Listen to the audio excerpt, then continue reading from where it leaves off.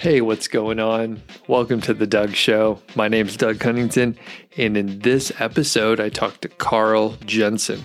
He blogs over at 1500 Days, and that's where he tracked his journey to retirement. He retired when he was 43 and saved, I think, roughly $1 million. I interviewed him back in episode 117 to kind of track his journey and learn more about him. In this episode, we just have some fun. This is a long, meandering conversation. We go on many tangents. It was spawned by an episode of the Tim Ferriss podcast where he had Dr. Peta Attia on there, and they talked about a few things that they were excited about, a few things that they had changed their mind on, maybe in the near term or in the short term, and things that are stupid or absurd or silly. Carl and I followed that sort of pattern of conversation. It's a really good conversation starter and just prompts to get you talking. And like I said, we go on a bunch of tangents. It was pretty fun. I think we may end up doing something like this again. Of course, we couldn't do the same exact sort of prompts, but I think we'll have him back on sometime soon.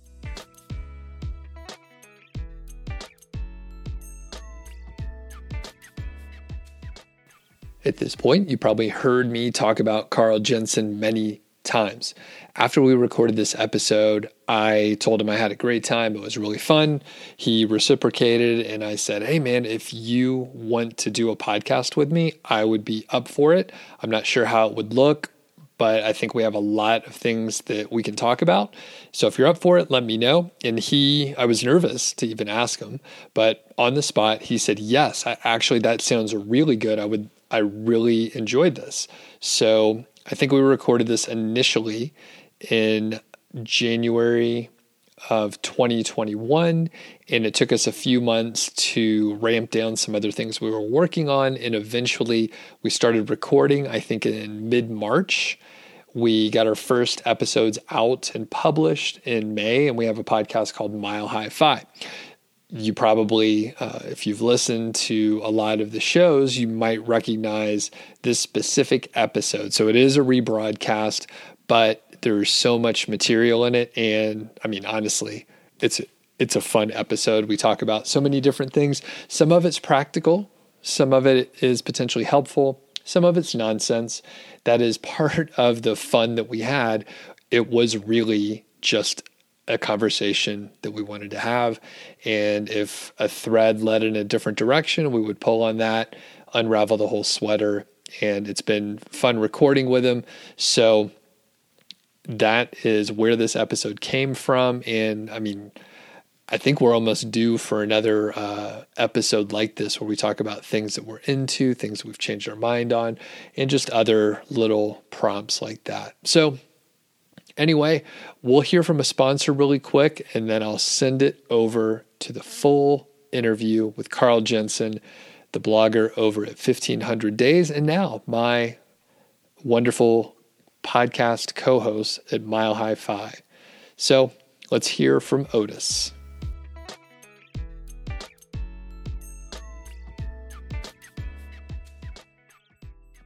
This message is brought to you by Otis Global. They are the source for age domains with strong branding and powerful backlinks. And in August of 2021, you can save 30% on all the domains you want to get. So hopefully you're hearing and seeing this before the end of August so you can take advantage of the great deal.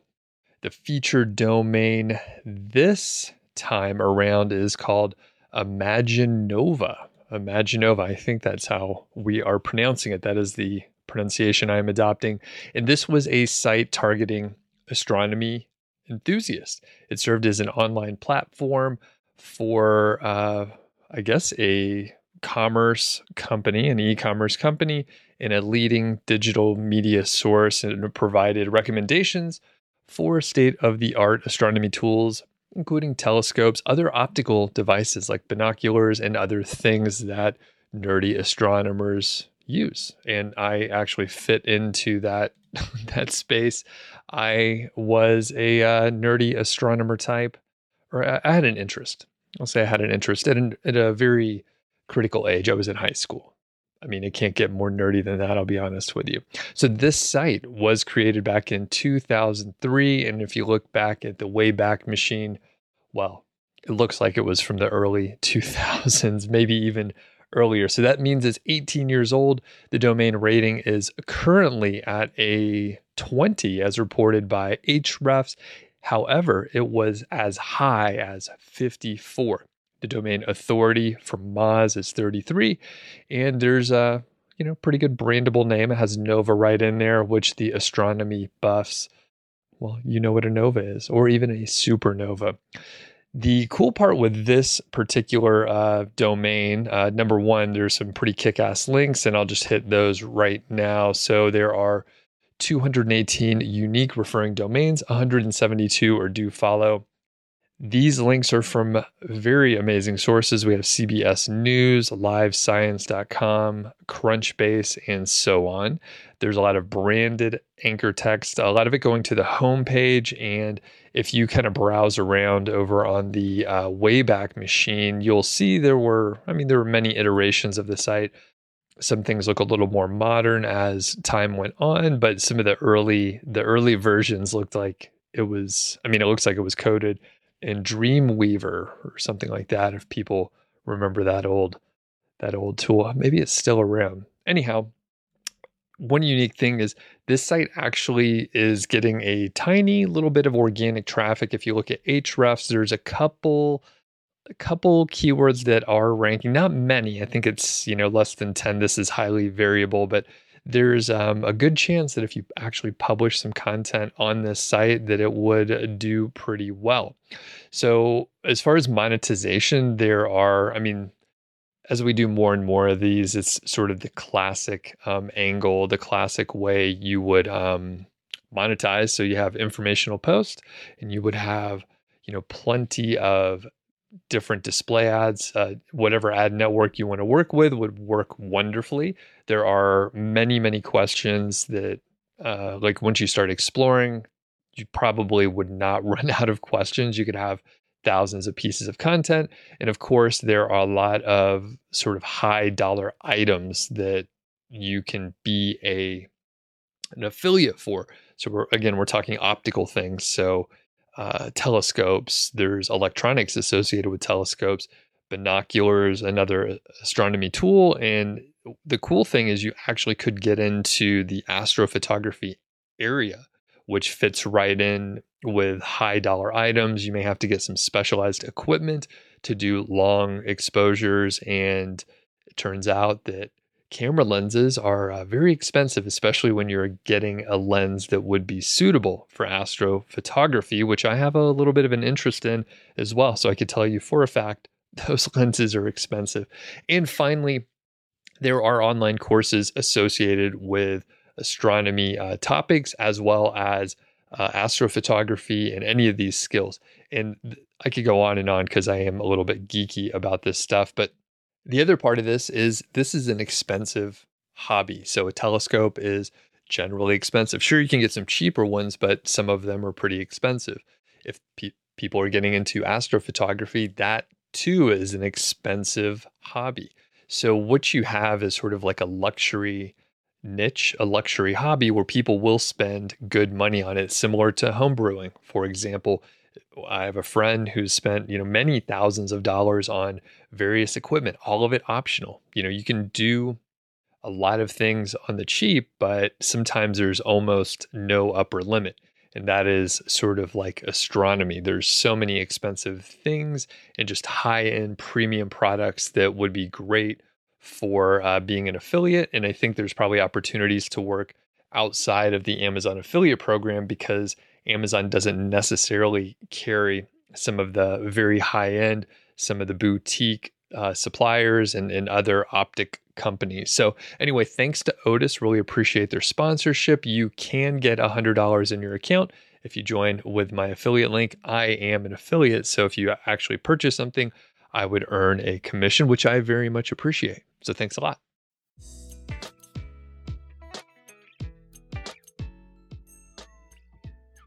Have you been getting out much? COVID stuff, getting out much? Not really. COVID kind of upended life, and how it upended life for me is we had bought this house to fix and flip back in November. And then I remember, I think the first time I probably heard about COVID was January. And like most people, I think I probably dismissed it like, we've had other swine flus or H1N or whatever.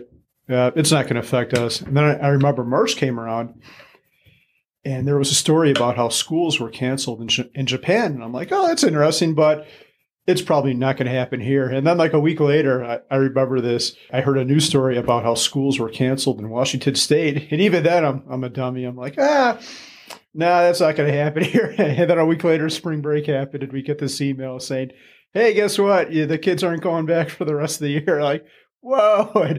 And meanwhile, I was in the middle of all these projects, so I had to drop that. And the schools didn't do any online teaching. There was no teacher. They said, here's a stack of stuff. Have fun teaching your kids. So my older one did okay. The younger one was very resistant. Dad, I'm at home. I'm not here to learn. That's what school's for. So it was tough. It was tough mentally. I have nothing to complain about in life. But it was difficult dealing with homeschooling was something that I never wanted to do. That's good for some people, and some people sign on for that. And it's something I never wanted to sign on for. And then I was thrust into it. So all my half-finished, half-baked projects came to an end, and I became a homeschool teacher. So it's weird from an introvert status, just being around other people all the time is a stressful, maybe not stressful, but tedious experience. It wears you down. That's what it does. At the end of the day, you feel like you've been rolled over, but yeah. How about you, Doug? Your life is a little bit different. No children. You don't have the same. Right. Well, kind of like you, I heard a little about COVID, really didn't pay too much attention until, schools were closed and other things. Like, it was obviously a big deal. And I'm definitely a wait and see. I don't react too quickly. It's hard to trust a lot of the stuff you see on the news. Understanding the incentives of like the people putting out the information and all that stuff. So I'm usually cautious to make any decisions or form opinions too early.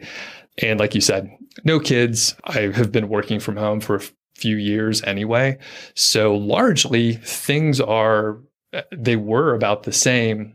One of the stupid things that I've complained about was normally I can go out to the Greenway, I can walk around, I can go to the park in the middle of the day, and it's usually fairly quiet. There's not many other people around, but with COVID and everyone home, people were outdoors and they were impacting my, solitary time walking around by myself. This is my space. Get out. I know. I'm like, get out of this public park. I'm trying to have some peace and quiet. And there's kids playing, there's nothing worse than a couple kids playing.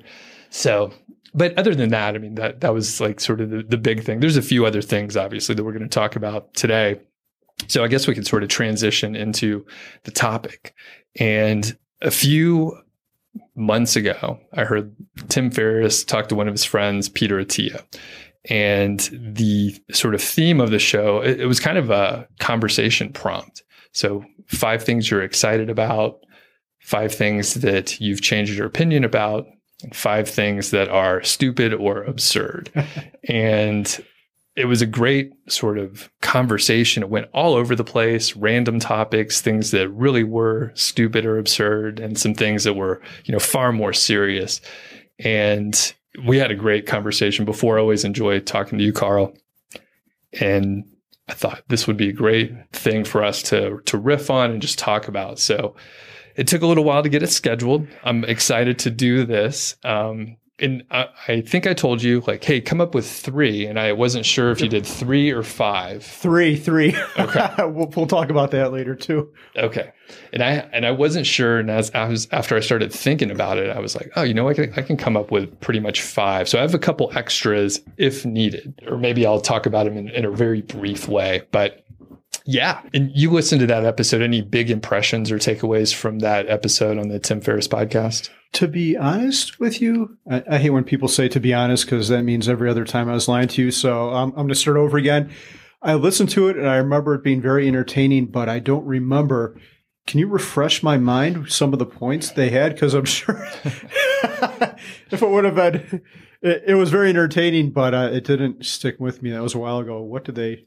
Do you remember some of their points? So the two, I didn't tell you to prep and like that I was going to quiz you on it, but it was an enjoyable episode. So people will check it out. We'll put a link in the show notes and description. But the two big takeaways from me or for me were the is it the Centenarian Olympics? Yes. Oh, yes. That was good. Yes, yeah. It's So all coming back to me now. All right. So you like it. What was the big takeaway from that? It was, so I liked, if I remember correctly, he worked back and said, here's what I want to be able to do at 90. Here's what I want to be able to do at 80. I want to be able to carry 2 bags each weighing 25 pounds up 2 flights of stairs. And it's something, so I'm 47 now. So the main takeaway with that is you don't necessarily have to accept that you're going to get old and you're going to be frail and you're going to be 80 and you're going to be helpless. You're going to break your hip. If you're active and work at it, you can enjoy a higher quality of life in your later years. So yeah, that was an incredible piece. That's, I didn't connect that was with the same podcast, but yeah, that really stuck with me too. And all those little tests, like you had the 13 different things and yeah, what stuck out with you? So the sort of other side of that was to back into it and what you need to be able to do now.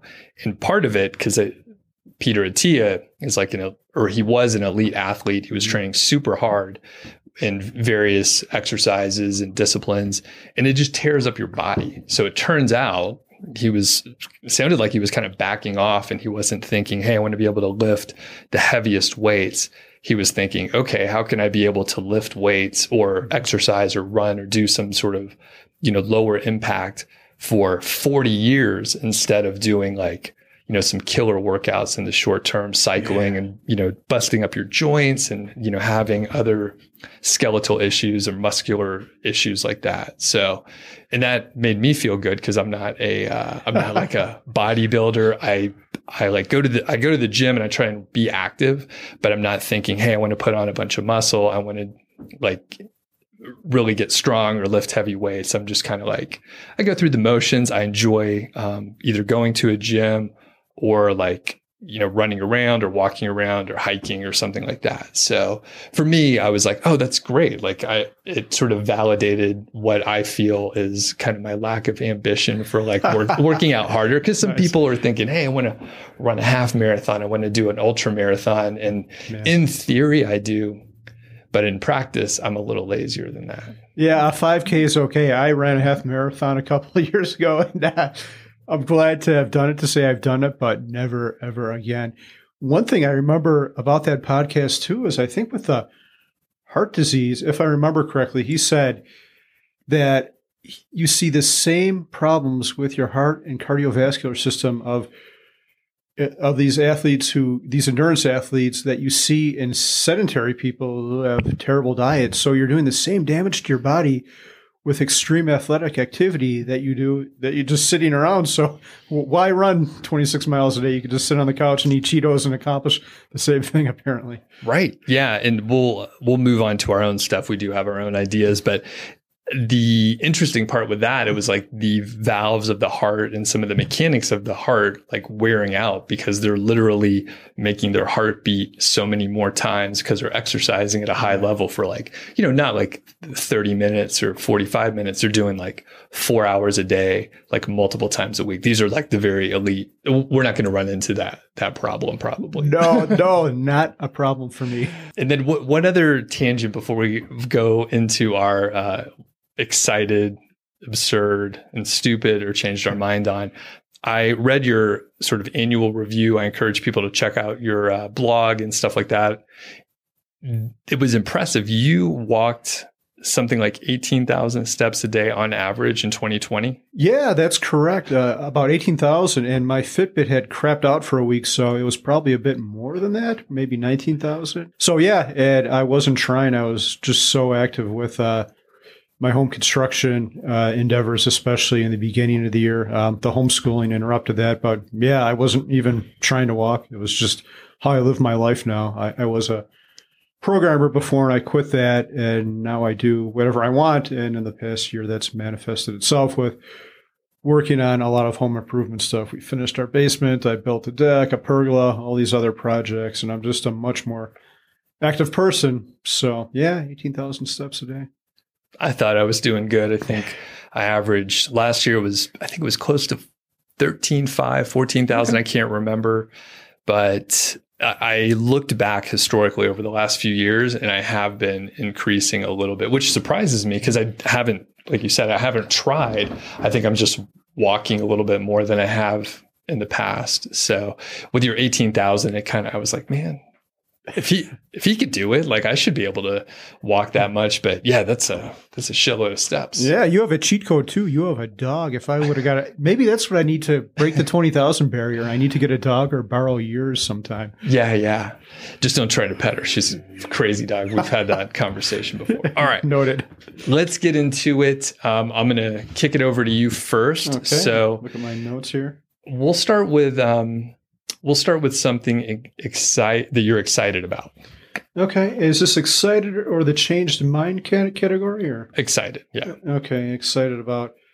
So we were talking about Peter Attia a couple moments ago, and this is something I've changed my mind about. So you probably remember this from your childhood, but I remember growing up and the guidance, the health guidance was you don't want to eat fat. You want a high sugar, low fat diet. And we all subscribe to that, right? That's what the authorities said.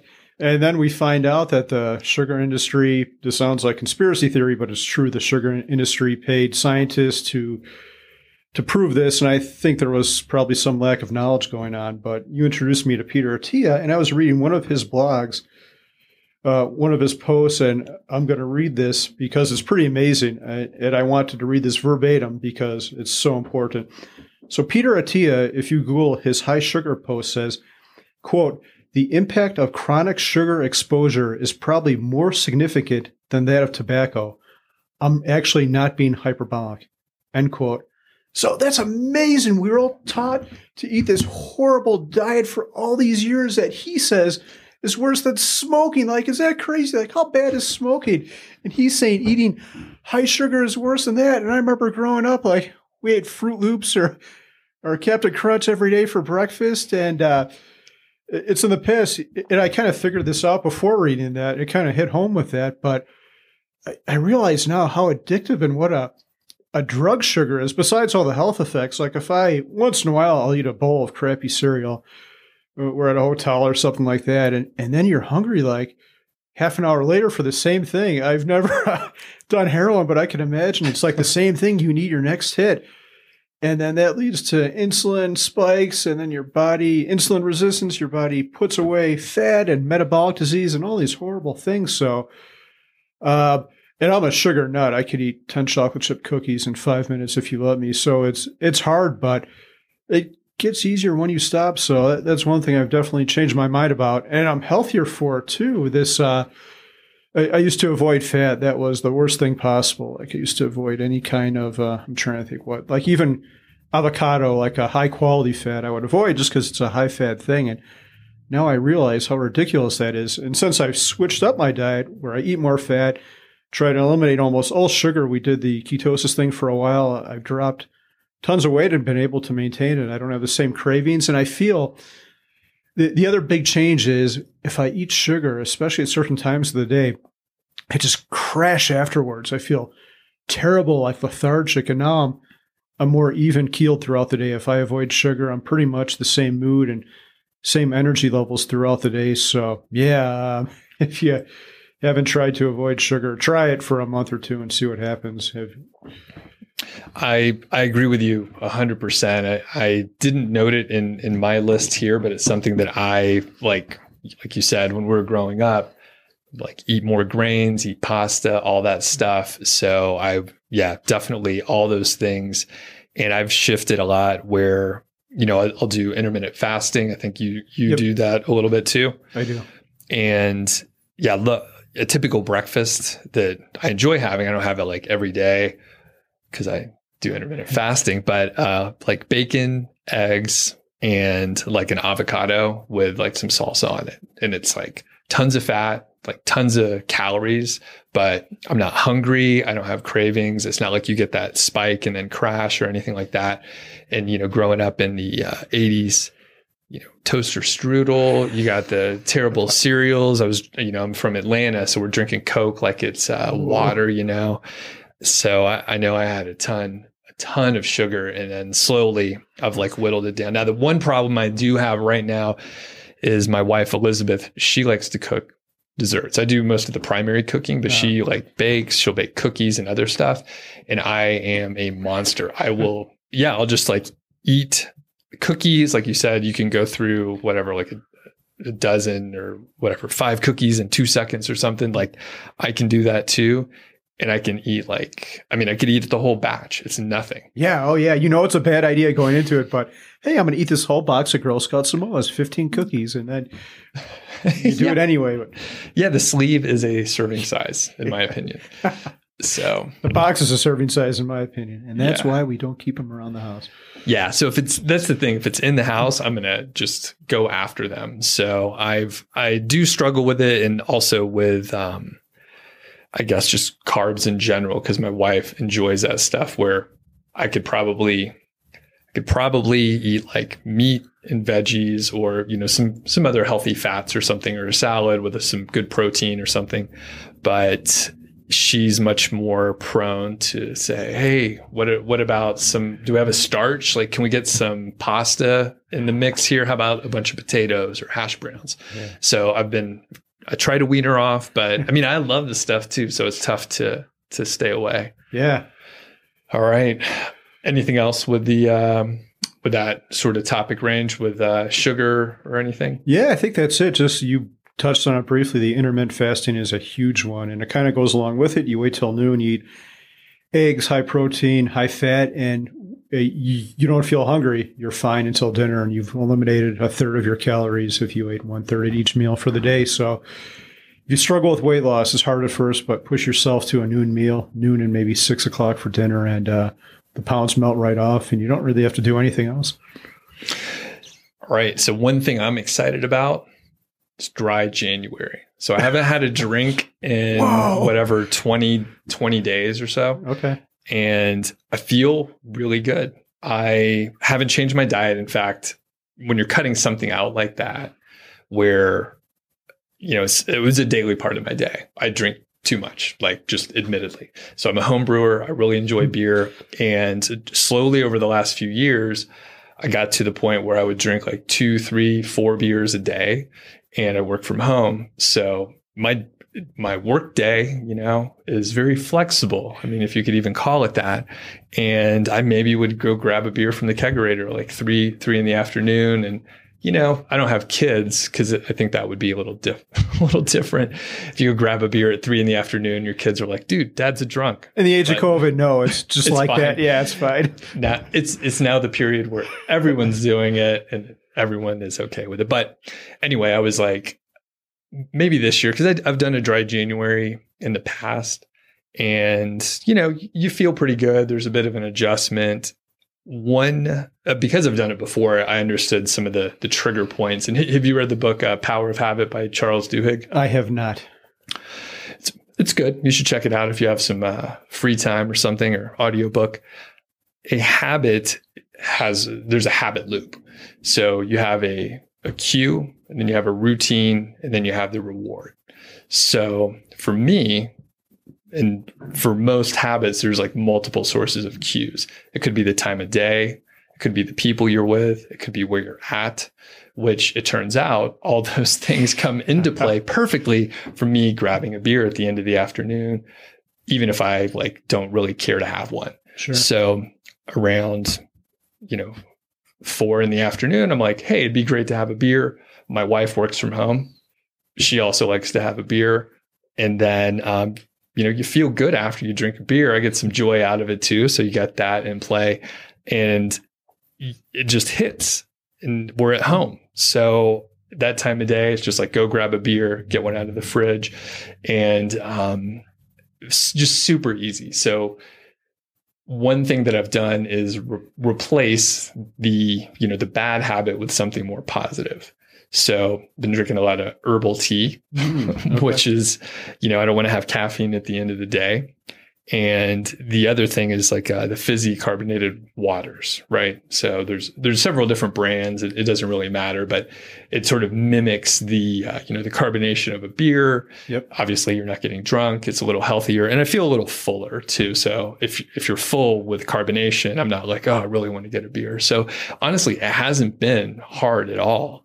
There's maybe been 1 or 2 days, maybe the end of a week that was stressful, where we thought, hey, it'd be great to get a beer. So my wife is going dry this month as well. Sure. Couple of the impacts, pretty quick. My sleep got a little bit better. So I've been sleeping usually on average about 8 hours a night, which I'm more of a 6.5 to 7, because I will wake up super early. My mind will start getting into the day, and then I end up just getting up because I'm like, I may as well go ahead and get up, and I don't mind waking up early. The other impact is around my heart rate. So my resting heart rate. So I have like an Apple Watch, but I think like a Fitbit or whatever will track your resting or waking heart rate, and it's just steadily declined. So it's over the last couple of days, it's been hitting like the very low 50s to the high incredible. 40s. Holy cow. And thanks. Yeah. And like, I know when I drink, especially if I have like 3-4 beers in an evening or more, it'll be, in the 60s, like the next day. And I know I don't sleep as well. So good things there. And then finally, usually it hasn't kicked in yet, but usually I'll lose a little fat. So Okay. not necessarily weight, but I have like one of the scales that'll tell you your fat percentage. I don't know how accurate it is, but at least we have like a trend line so we can see that, I'm losing a little fat, because it's just like empty calories, and I'm drinking like heavy beers. Yeah. So anyway, dry January, I'm pumped about it. I'm not sure how long. I mean, I'm looking forward to having a beer, but I think it will make me think about it more deliberately. Like, hey, Sure. do I really want to have a beer? Is it worth it to fuck up my sleep tonight? Yeah. Like having too many? Because I think, 1 or 2 is not going to be a huge deal. You got to deal with extra calories. There's some other factors, but yeah, I was just having too many too often. It's been great. Okay. Hey, yeah, Doug, I'm doing the same thing. And when you break your dry January, we should have our beer together. I think that'd be, especially if we have a nice Yes. day outside here. Yeah. I'm curious. I hate looking at my phone, but I'm curious about the heart rate thing, because I've been doing it too.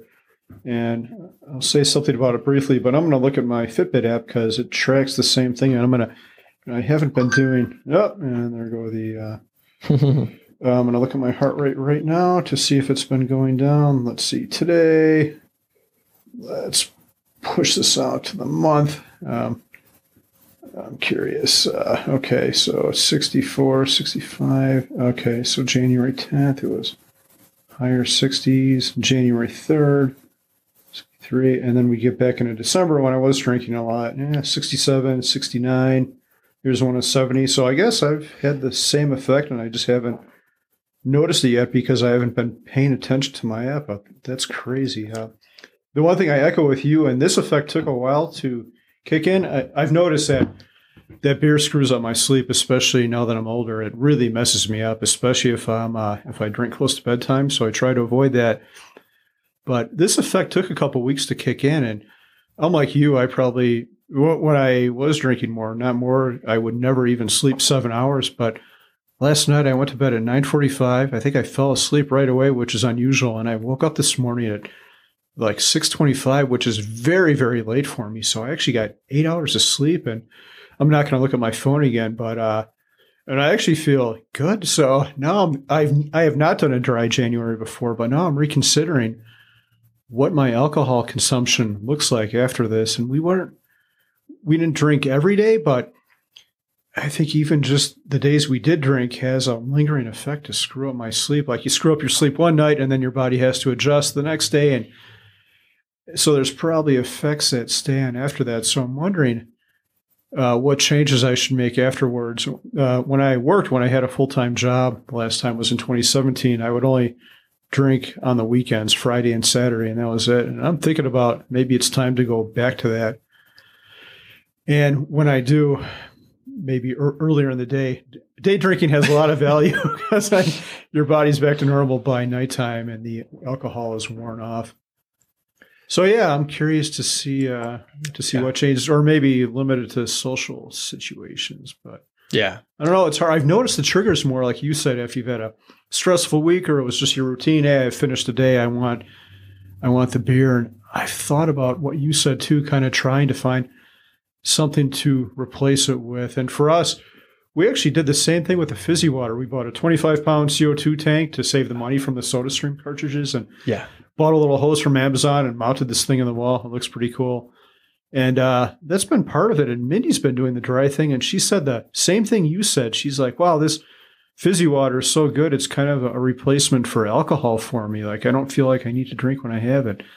So that's one thing. But maybe one other thing I thought of is like, hey, I've got the urge to have a beer. Instead of doing this negative thing for my body, why don't every time I have that urge, I go out for a walk or a bike ride and do something positive? And that's just a thought I had. I haven't actually tried it, but I will. So yeah, less beer is good. Yeah. I have a feeling we'll really appreciate that one that we have in January. Yeah. Or in February, sorry. What day is February 1st? Not that it's only like 10 days away. It's not long. Well, and the other thing is we can start planning like what beer we're going to drink, and we could be excited about it. So it's it's more fun, like packed into the one beer. Oh, it's gonna taste. We're going to have more than one beer. Yes, to be honest. And it's going to taste really good. We'll get a special one. Yeah. One thing I should add, a disclaimer, and you don't have to answer this, but I didn't cut out edible marijuana. So here in the great state of Colorado, it's a thing you can do. So I've had a couple edibles, like on a weekend or something like that. And, for other people in different states, you may think, hey, that's absolutely bananas. That's crazy. But it's kind of a normal thing in the states that it's legal, which there's quite a few now. So. Yeah, it's very normal here. I've tried the edibles before, and the effect it has on me is they put me to sleep. So with no other effects, so I experimented once and then didn't try it again. But maybe I just had the wrong kind or something. Yeah, there's many varieties, and I'm not like a connoisseur or anything like that, but there are some that'll just make you fall asleep, and you're like totally out of it, and you'll have a bit of a lingering kind of hangover the next day. And then there's others where it's not going to make you sleepy, it makes you sort of like more creative and maybe a little more, it allows your mind to wander a little bit. So It doesn't put you to sleep. So anyway, it's been great. And I think, like you said before, I may not limit it as much. I'll probably make it complicated where I'm like, okay, I could have one beer per day, but any one day it can't be more than 2 or 3, unless it's a social situation or a weekend, and like have all these different rules. But yeah, I think, cutting down, it's just, there's so many like other health benefits, and potentially, just be able to walk more, cause you don't feel bad and hungover. I mean, there could be other, recovery, like after you do a big hike or work out really hard, like it could be impacting that stuff too, but I don't do it often enough to really realize it. So. Sure. All right. You want to do one of yours that is absurd or stupid?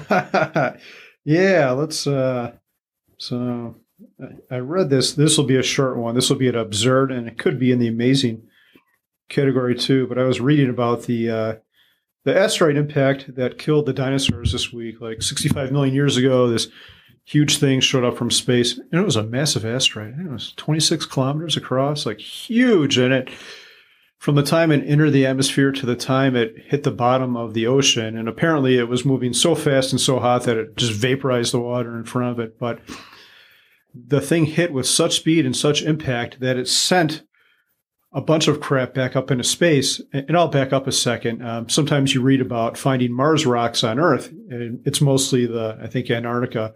And what happens is you have a large impact on Mars, materials ejected out of the atmosphere, and then some of it finds its way into the gravitational pull of Earth. So you'll find these red rocks just laying on the snow in the middle of Antarctica. But what happened with the dinosaurs and with this Yucatan impact is the thing hit with such force that there are probably dinosaur parts in space and on the moon. So if you were to go to the moon And they're sparse. There's not much of it, but there are dinosaur bones or pieces of them on the moon. You'd really have to know what you're looking for and do a biological test on the material. And isn't that crazy? There's a part of a femur of a T-Rex right now in some crater, like on the moon, or probably like That's wild. orbiting Jupiter because it got ejected into space. And so, yeah, there's a T-Rex orbiting Jupiter somewhere. That's insane. Yeah, and I wonder if, let's say, like a limb or a leg made it out there, like would that decay in space? Because there's no like I don't know like what would happen. Do you have any thought? Like, is there a leg out there or like a toenail of a dinosaur that could be going by? You're like, what the? Yeah. I think that like the DNA would certainly decay and the delicate biological material would, but there'd definitely be some of it there. And 100 million years from now, some aliens are going to be sitting around a planet by Alpha Centauri and a dinosaur bone's going to show up. They're going to be like, what the hell is this? The other amazing thing to consider with that impact is if the Earth would have been in a different place, like 3 seconds plus or minus, that thing would have whizzed by the Earth and there'd still be dinosaurs here and no humans. That impact wiped out the dinosaurs and gave way to mammals. Before that, there were very small ones that the T-Rex couldn't readily eat. But if, a little bit, timing would have been a little bit different. We would not be here, and there'd probably be, I guess it's cold here. They would have probably migrated to somewhere else. They would have been living in Mexico. But yeah, we wouldn't be here right now. Crazy to think about. Pretty crazy. Yeah. So I'll do one from my absurd and stupid category. I have more than 5 listed for that, but I'll talk about something sort of silly. So I sneak into the old apartment complex that I used to live in, and I use the gym there.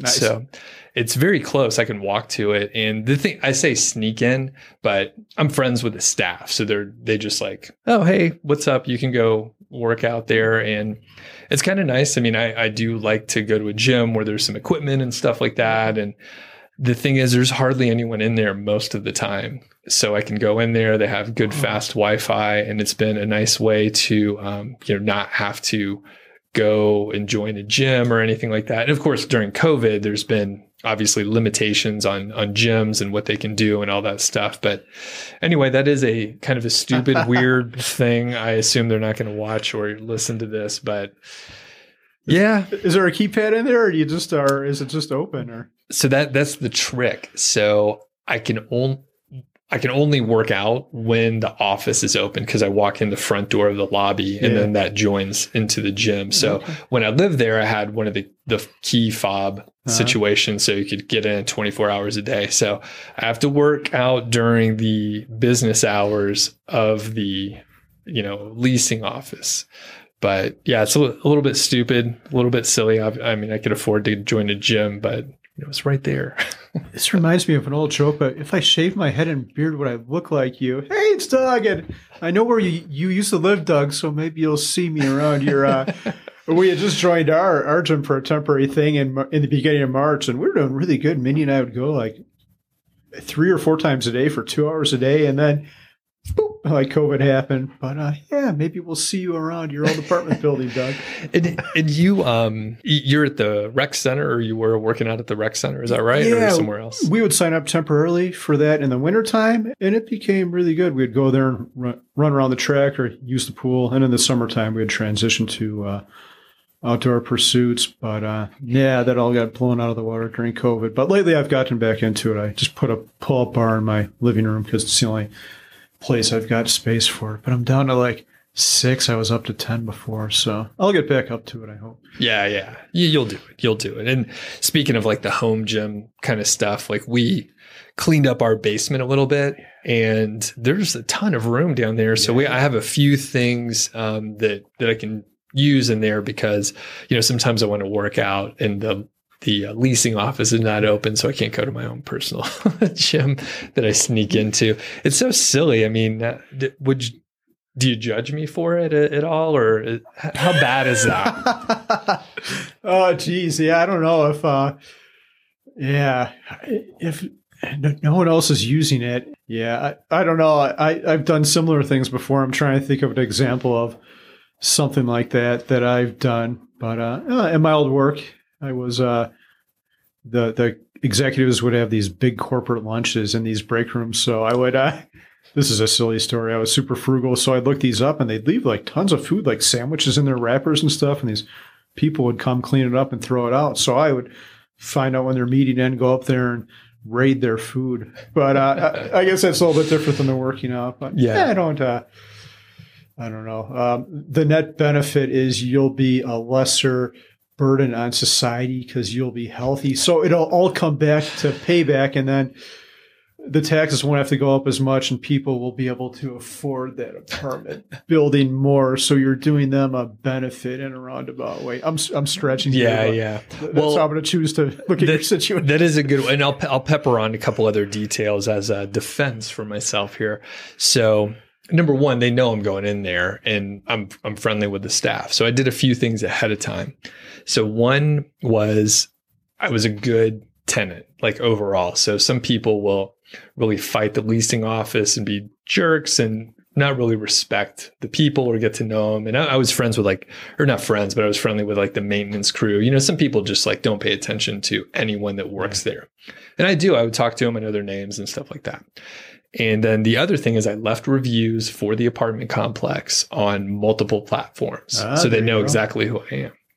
I also shared some of their stuff on like social media otherwise. So it's stuff that they were trying to get people to do. And they were trying to like incentivize them, giving gift cards or whatever. But I did like, above and beyond. So they're like, oh, this guy's all right. He's been nice to us. He chatted with us. Like he wasn't treating us like, we work for him or something like that. And then I did something like for the company. So they're like, all right, this guy's all right. Like net benefit, he's not like leaving a mess in the gym. He's not leaving trash in there. He wipes his, machinery down after he gets done with it. So hopefully, and that's why they're not like, dude, get out of here. You moved out like a year ago, man. Yeah, after all, they should be paying you. I'm sure they've gotten leases because of your positive reviews. Yeah. So that is a weird thing. All right. Tell us something you're excited about or something that's amazing for you.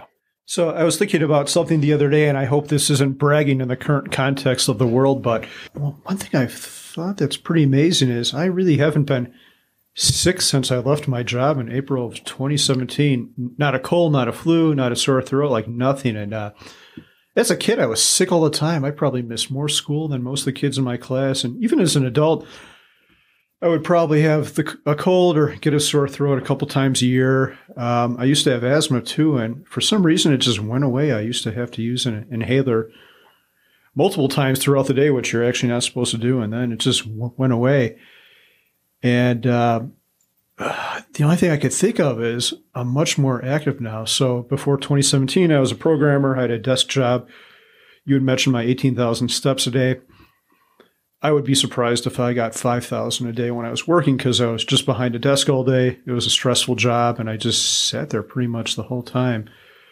And now I'm much more active. I spend a little bit of time behind the computer, but I spend most of my time either outside or building stuff. I'm currently rehabbing my house.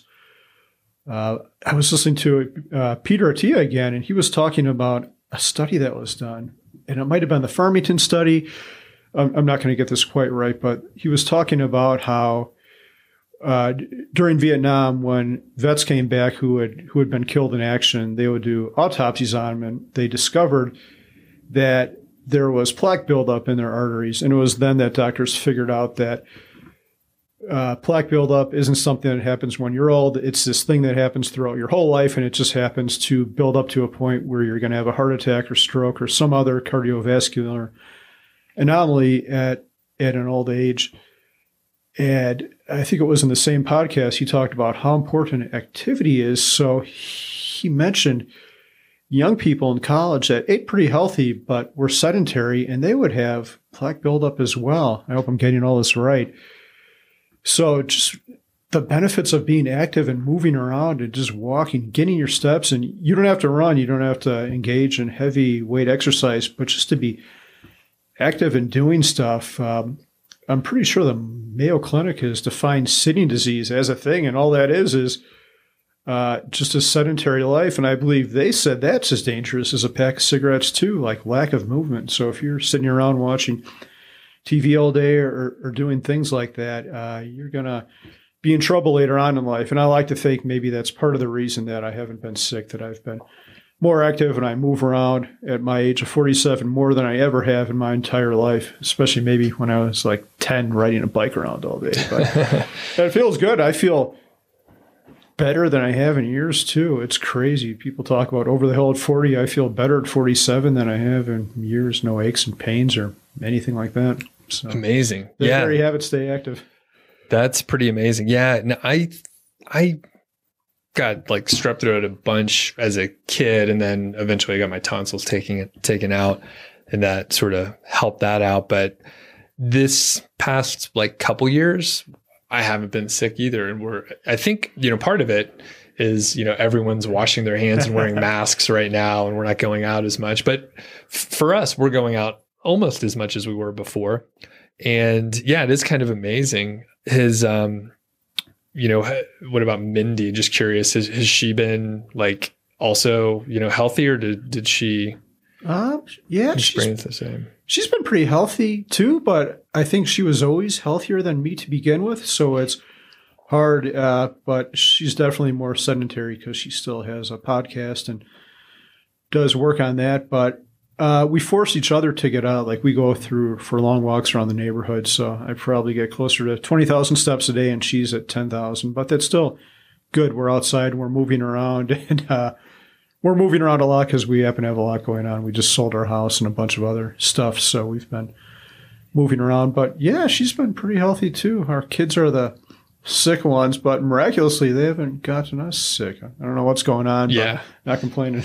That's awesome. Yeah. And I guess there's like the stress level too, where like it just wears down your body. So you got out of the stressful job, you're more active, you're outside, you're doing stuff you enjoy. So maybe does that boost your immune system too? Or am I just connecting? I think it does. So a real quick tangent, like when I quit my job, I had a friend tell me I'm going to die early because I wouldn't have any purpose in life. And he said, oh, this happens to people. He pointed to something, and I could never find what he was talking about. But I think it's quite the opposite. You do have to have purpose in life. I definitely agree with that. But I'm confident, unless I get struck down by some anomaly like cancer or some shit like that, then I'm going to live longer because I quit because I'm so much more active. I don't have stress. And yeah, you're right, Doug. Stress is huge because stress makes you lose sleep. It wears you down, all these negative body results. And sleep is so important. So yeah, I'm going to live longer because I stopped working. Yeah. I believe it. Yeah, I'm like happier since I got laid off, and there's a lot of I hear studies and I hear about books and stuff, but I don't read them. So I'm going to talk just out of my ass here for a second. But I believe a lot of the happiness metrics are associated with like having autonomy, working on what you want to. So like you said, maybe busy. It took months to get you in this room and scheduled to chat with me here. But you're busy. You're doing stuff. You're not like without purpose. You just had to like realign. And I got to say, it would be pretty sad if our purpose was to write code for a big company and like implement software projects. That's a pretty dumb purpose. Sorry for people that are doing that, but I'm pretty sure most of the people I worked with were like, yeah, my purpose is to work on this billing software. Yeah, you're right about that. I was a software guy too, and the figuring out the puzzle part of the software was the fun part, but all that other stuff that went with it was all negatives. No one ever said, yay, I've got a meeting coming up.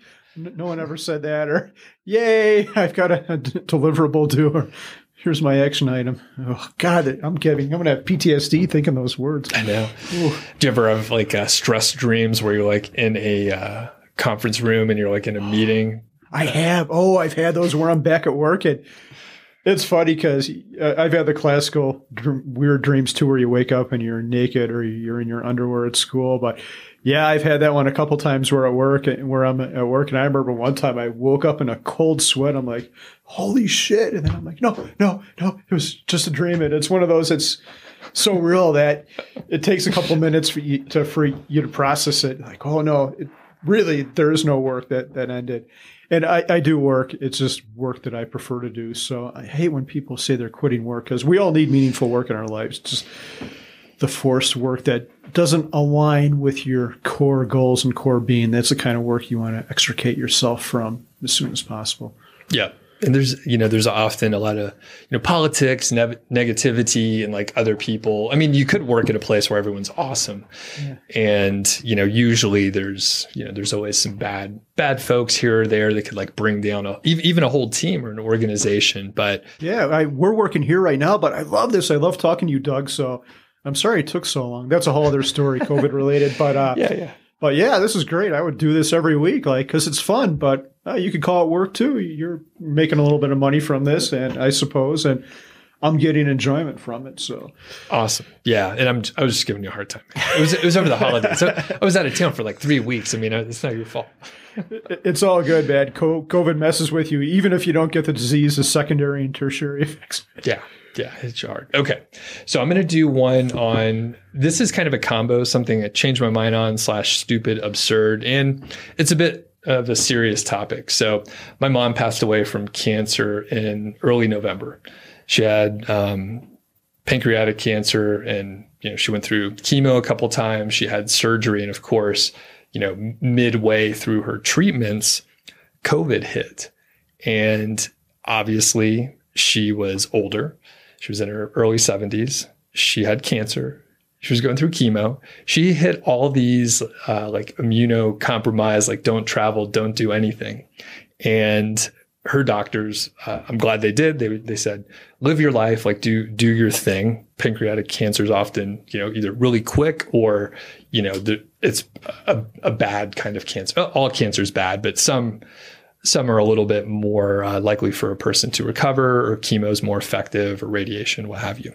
So the sort of absurd part is my parents continued to travel and like visit the kids. So they got to see my sister's family in Pennsylvania, and they came out here to visit me and my wife and check out our place too. And we were so nervous to have her on the planes and like traveling. And even obviously my dad's older too.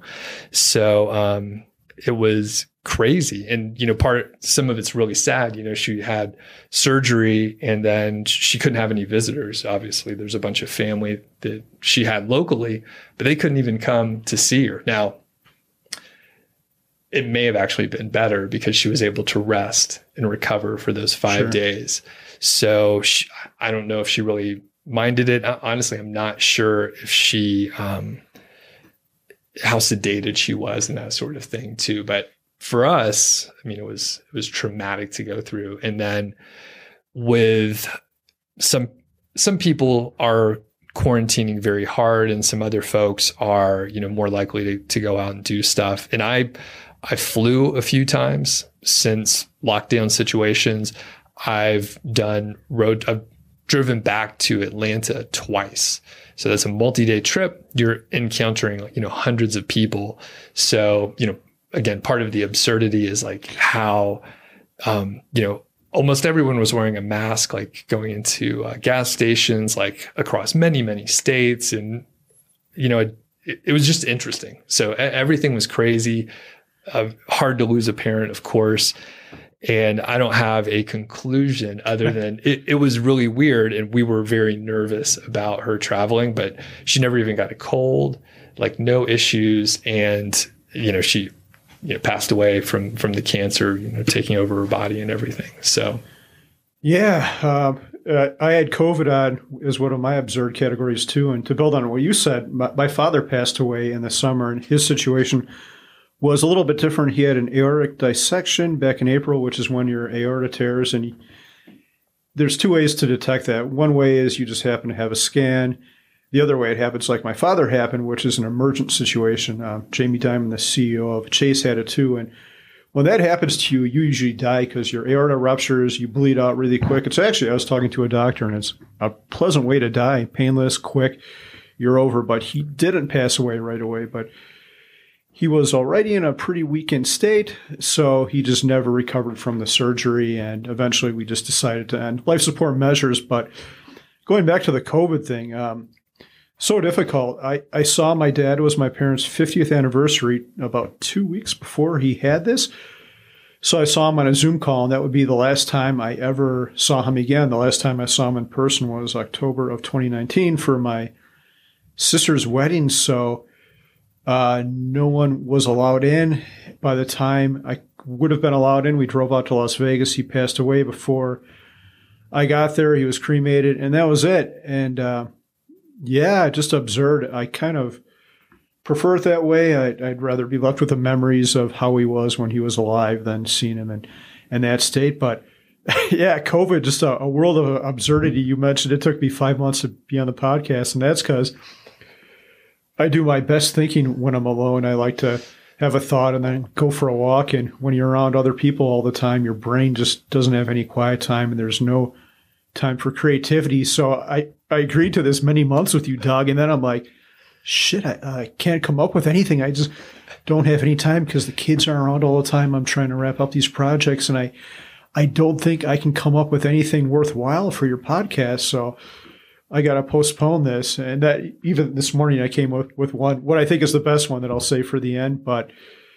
yeah, you learn a lot about yourself with COVID. I don't want to go too far off the topic, but yeah, how hard is it to have a medical emergency, not COVID, in the age of COVID, where you might not be able to see the person, or the protocol might be different, or COVID itself might take them out, even though it's going to push them over the edge, and that's going to be it. That happened. We know 2 people died from COVID, and both of them they had other things going on, and COVID pushed them over the edge. But yeah, absurd in so many ways. I hope everyone has learned something about themselves. I certainly have.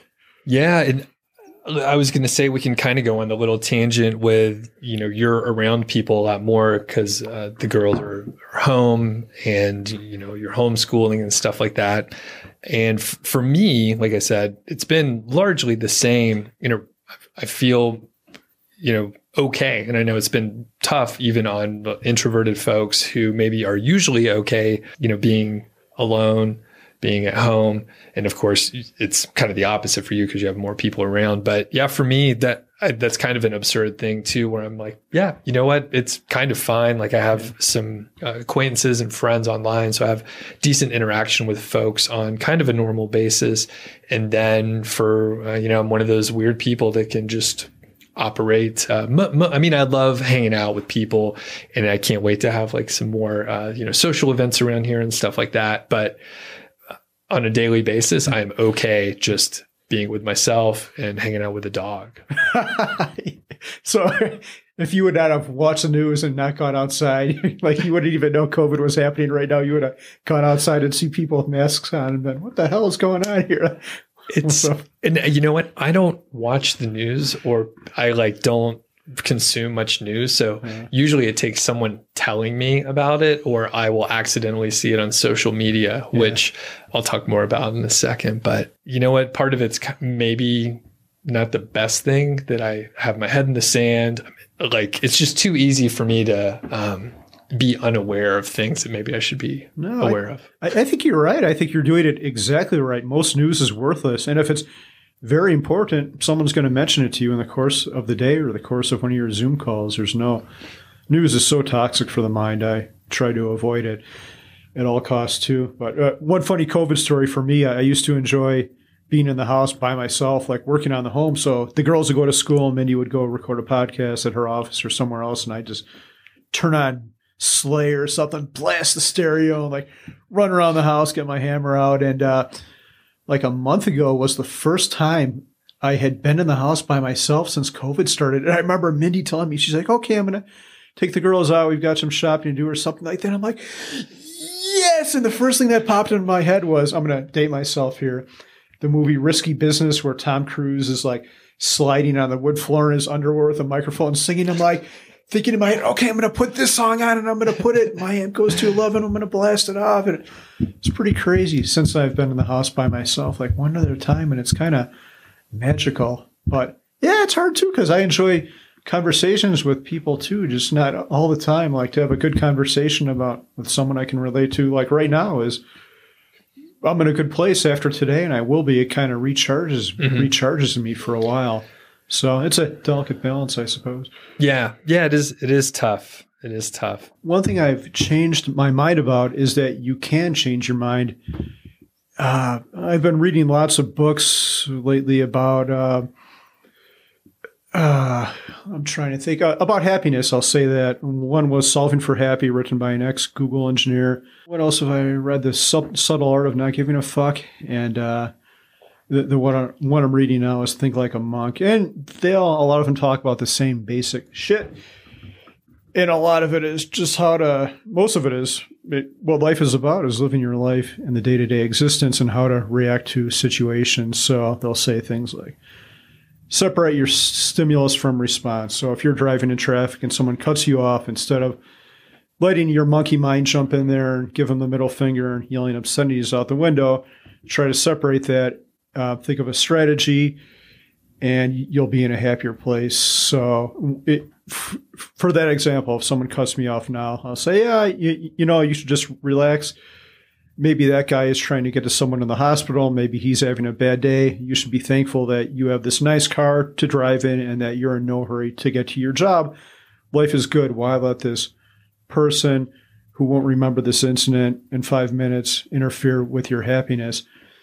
With that said, you can read all you want about this. And the thing I found is, or the thing I thought is, oh yeah, I could just read this book and then poof, it's going to change. My mind is going to change. And then it doesn't. So you can know all this, but it takes work. You have to put this into practice every day and kind of have this background soundtrack going in your mind. So every time, and Tim Ferriss talked about this on a podcast too. I think he said he was going to do a month where he doesn't complain about anything. So if you're going to separate your stimulus from your response or not complain, you have to be cognizant of your mind all the time and intercept these thoughts and change your brain. The other really good thing I found with this Solving for Happiness is he said, your brain is not who you are. Like, your brain is going to throw all these thoughts at you, and what you do with the thoughts defines who you are. And I thought that was pretty amazing because, I don't know, sometimes we all go to dark places or have a shitty thought, or we think negatively about someone, and we shouldn't. And I used to kind of judge myself for it. Like, why am I like this? Why am I having this awful thought at this time? But that book made me realize, like, no, it's okay to have the thought.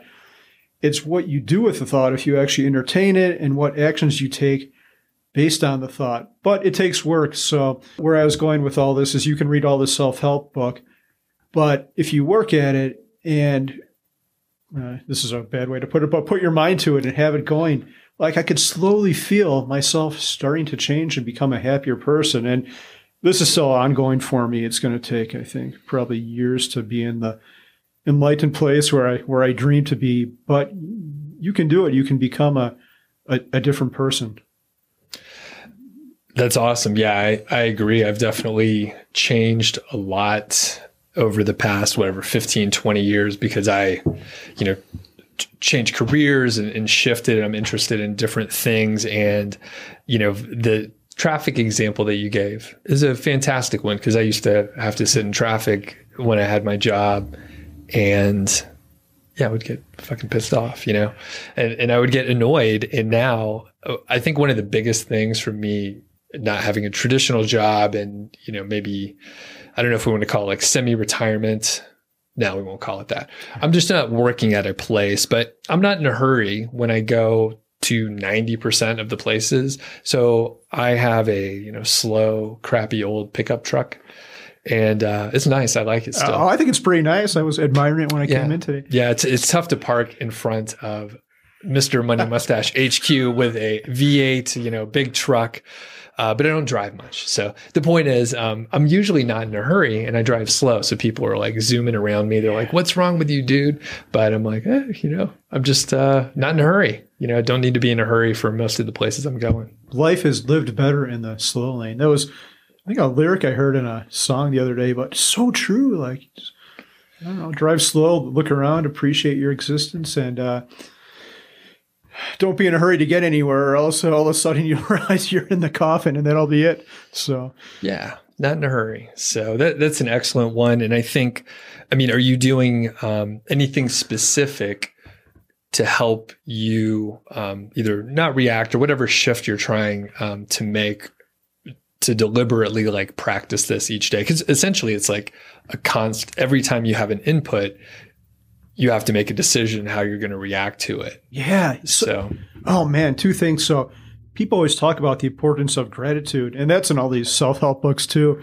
these happiness books. So I never really understood it. I never got a good explanation, but that's a huge part of it. So when something annoys me, I try to twist my thought around. So, hey, I hit my finger with a hammer. I actually took it out with a grinder and a hammer and a sliver on like the course of 2 weeks. But you turn that around to a place of gratitude. I'm so thankful that I have these great tools that help me do this work. And what's my basement going to look like? Sure, I hurt my finger for the day, but it's fine. It's going to heal. Hopefully the feeling comes back eventually. And I can still play the guitar, then touch the tip. So I'm going to have this basement because I have this grinder tool and this hammer. And I have the knowledge, and I have this great resource for YouTube, or my one before, this guy cut me off in traffic, but I've got a reliable car that's paid off, and I live in a country, and I have good friends. I should be so thankful that I have this car. So turn your negative thought to a place of gratitude.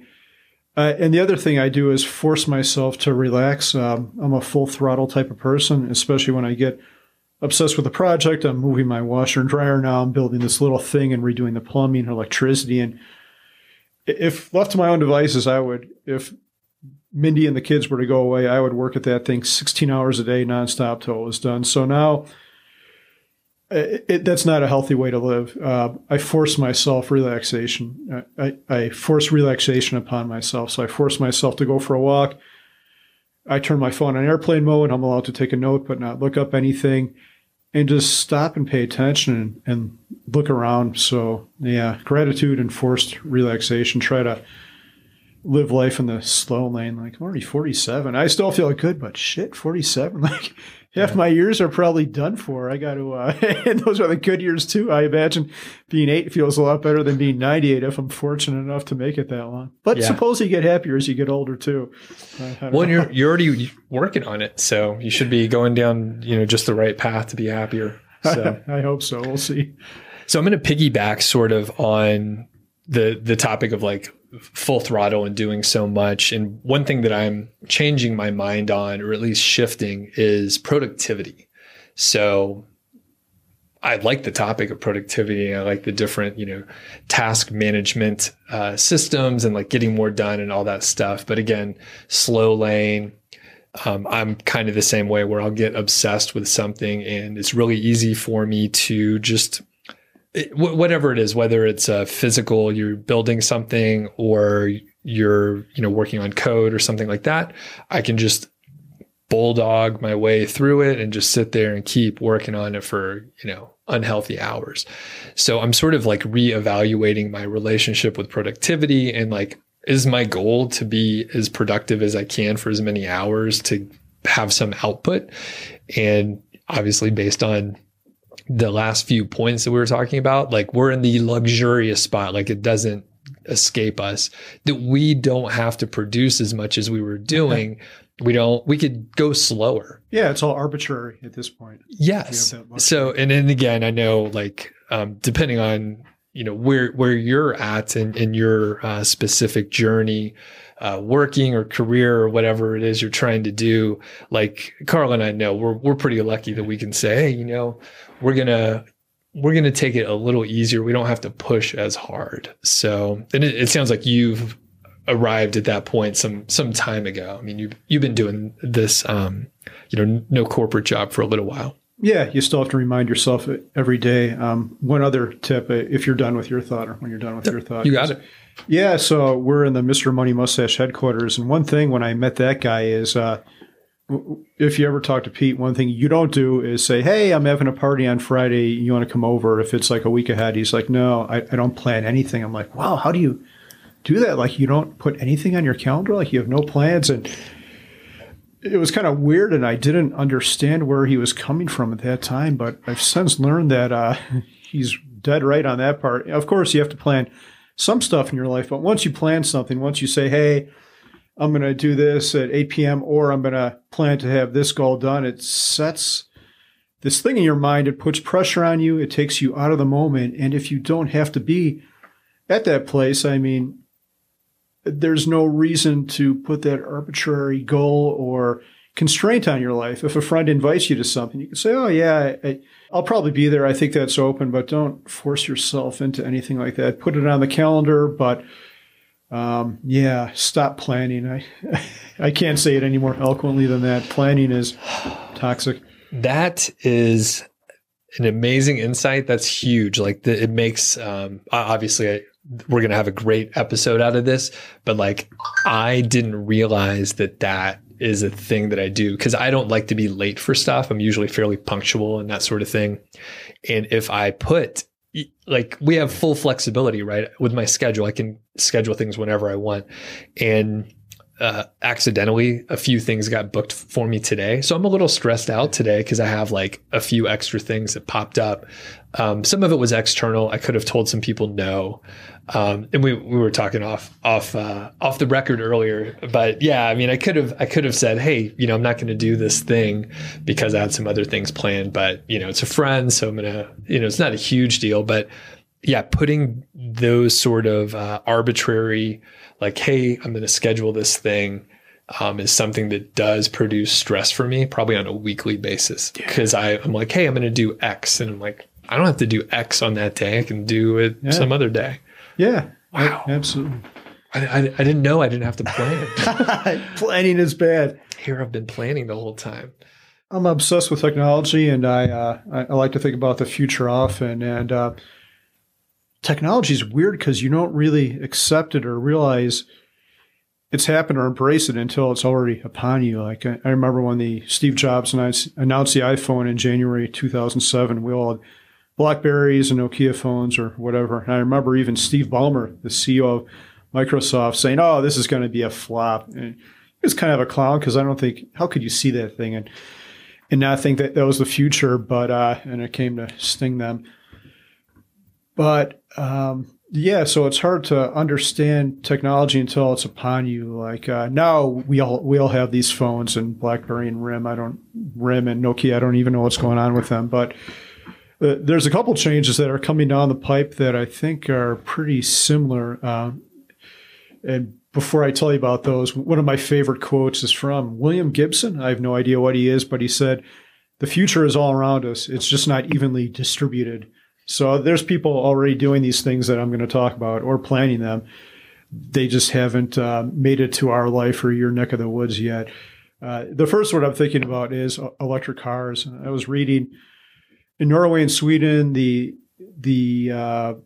rate of electric car purchase is already more than fuel cars, and it's getting difficult to sell a fuel car because the tipping point has happened. So if you have a gas car and all diesel, which they tend to prefer in Europe, it's becoming harder to sell those. I think in Norway, it might have been like 67% of cars were electric in the fourth quarter. It's just huge, and we're rapidly approaching that tipping point. You see China and Western Europe and even some of the states in the United States are mandating that all cars have to be electric. I think Norway was 2025. I forget when China is, maybe 2035. And I think California, Maine, I forget what 3 states, but they all said electric cars are going to happen soon too. But I don't think that would have to have happened for people to embrace it because they're already much cheaper to own. I did the calculation and to charge a Tesla up, and here in Colorado, it would be like $10. On top of that, there's no maintenance. There's no oil changes. There's nothing to go wrong with it. So the limiting factor now is the supply and the initial cost. But in the next year or two, the cost will be cheaper. So why would you buy a gas car when you can buy something cheaper that doesn't require maintenance? It's cheaper, both the initial purchase and driving it becomes cheaper. Why would you ever buy something fuel burning? Maybe for a road trip, but charging stations are taking care of that. The other thing I think is amazing, which is a little bit crazier, is I think people will probably, if they don't walk on Mars before this decade is up, we're going to be pretty close to it. That's made possible by landing rockets. The thing you always hear to explain that is what happens if every time you flew on a plane, they had to throw out the plane and come up with a new plane every time you flew. If that was the case, every plane flight would cost millions of dollars. And that's how space flight was too. But now that we're reusing rockets, I think this morning Tesla reused a rocket for the 8th time with a 38-day turnaround. So that's incredible. They don't have to throw out this whole first booster stage. They can rehab it a little bit, check it out, make sure it's okay, filled up with kerosene, and send the thing back up again. So that's going to make these big goals like Mars. Mars is no small endeavor. You have to send a rocket up there. You have to send fuel up there to fuel the thing, and you have to send it on its way. But this reusability is going to change everything. As a kid, I always thought it was amazing that people got to see someone walk on the moon for the first time in 1967 or whenever that happened. So I think it's pretty cool that in our lifetime, we'll have to wait 26 minutes for whatever it is for the broadcast to come from Mars, but we'll actually see a human being walk on Mars, and it'll probably be sooner than people think. I don't know. That blows my mind.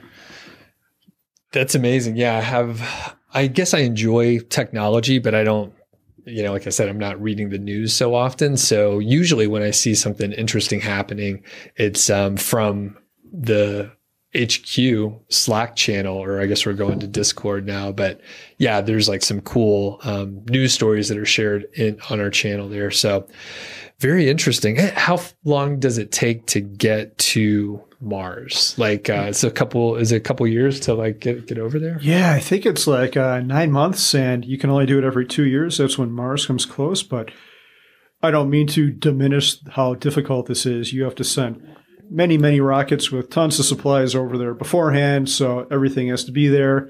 And then, like Elon Musk has said, for the initial people who go over there, it's probably going to be a one-way trip. If you don't die on the journey and don't die on impact, you're probably going to die on Mars, because it's a lot of effort to bring you back too. But there's a lot of with this said, I would never sign up to go to Mars. I have no interest in doing that. I would go to space for like 2 minutes. That'd be pretty cool. But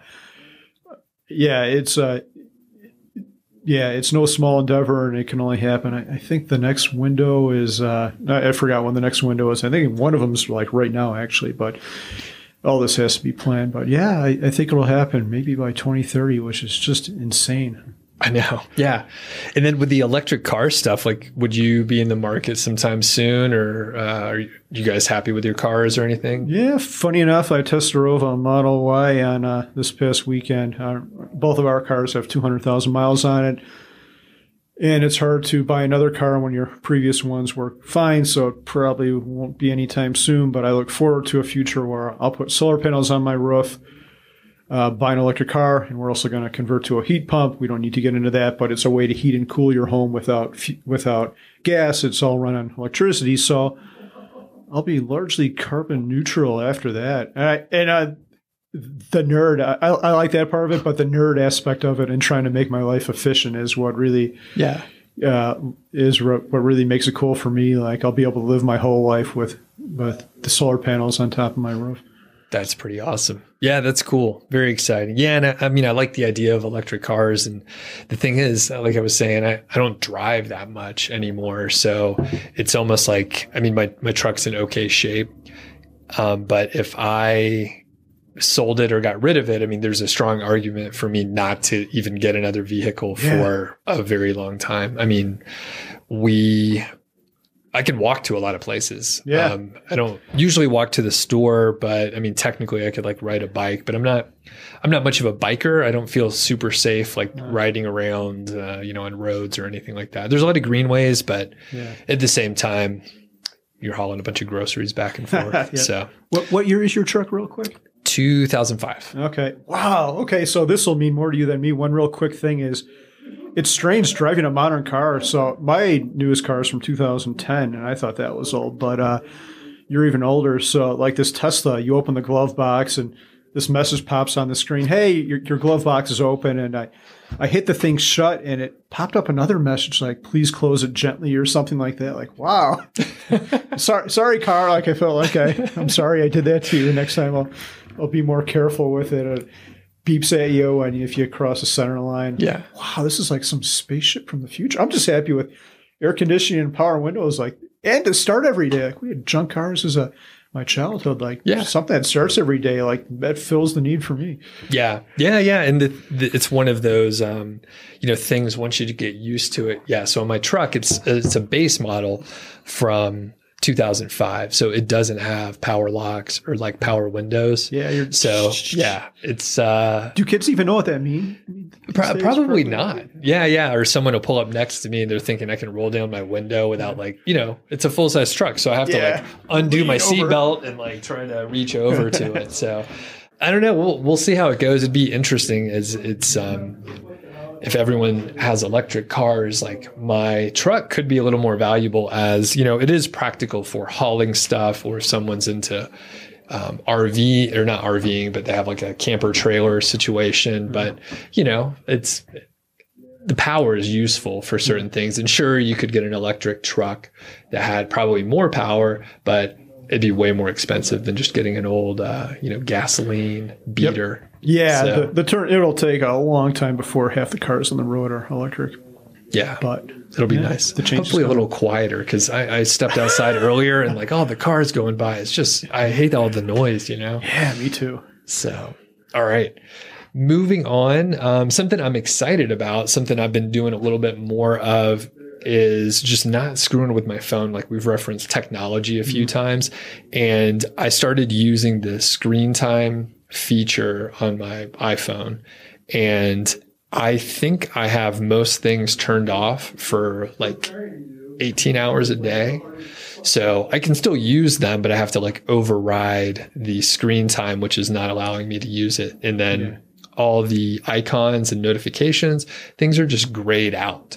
So I mean, I'm not great at it because it's social media and stuff is there to distract us and pull us away from the things that we're supposed to do. And I think it was just a week ago, I had a few minutes, and I usually just waste time on Instagram, like scroll through pictures and see some stuff. And I realized I was scrolling for like 30 or 40 minutes. And I'm like, this is just obviously a waste. So it kind of rekindled my interest in, not spending time on my phone. It's usually just a distraction. It's a tool that I can use when I need it, and I should go to it when I need it. I shouldn't let it pull me into the trap.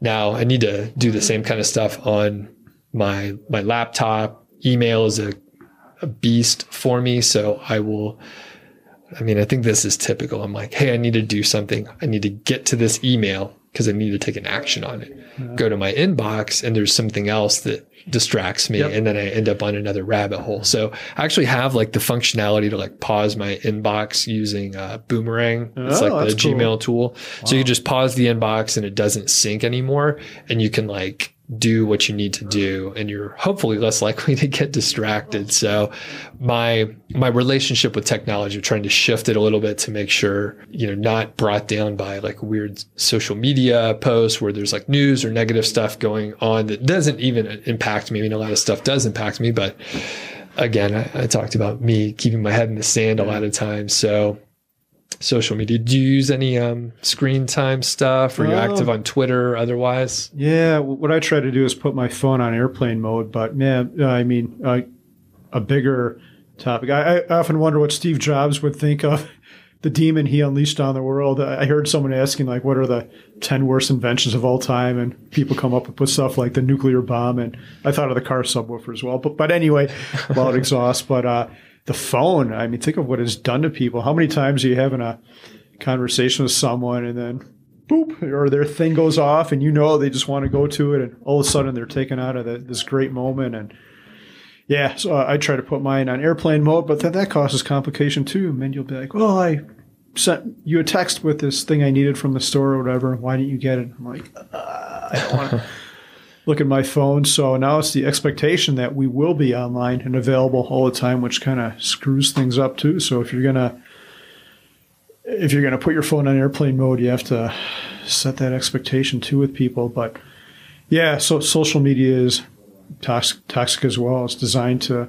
grab our attention. I turn off all notifications. I don't let myself be notified of anything. If there's an important email, I found with Gmail, you can set a notification just for that email so it'll bing at me, and then I know. But that's very rare. Maybe like twice a year I'll actually have to do something like that.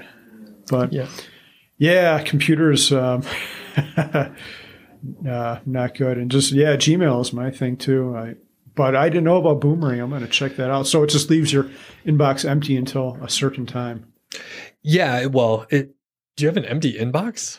No. Because I was going to say, like, hell no. Well, there's a bunch of shit in there already, but no new stuff will come in. So no new stuff. It won't sync. Yeah. But yeah, that's the classic thing. It's so easy. And then I realize, what did I even come in here for? Why am I looking at this other email? Why am I answering this email that doesn't matter? It's like someone who perhaps needs something for me that like I don't know, and it's like, hey, I'm not here to like just do free work for random people I don't know.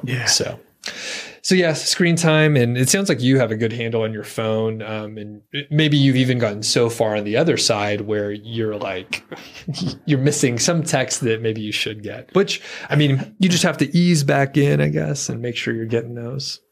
Yeah, I'd say phones are a valuable tool. I think one thing I should probably do is delete all the social media off the phone. There's certain people I like to follow on Twitter, but like, why do I need to see what they have to say 3 times a day? That's just ridiculous. I could do it once at the end of the day, and then I don't get drawn into that rabbit hole with other distractions. Yeah, I mean, a phone could be a great tool. I use the note-taking app all the time so I don't forget to do things, or for our conversation today, you can have a random thought and record it right away. Yeah. But yeah, they're I think they're a net negative. My kids are both, hey, Dad, when can I have a phone? Like, how about never? And then all their friends have phones, and there's the social pressure. And but it's a safety thing. Okay, then I'll get you a flip phone. I don't want a flip phone. I'm like, well, okay. So it's not really a safety thing then. Like, they have 0 phones so far.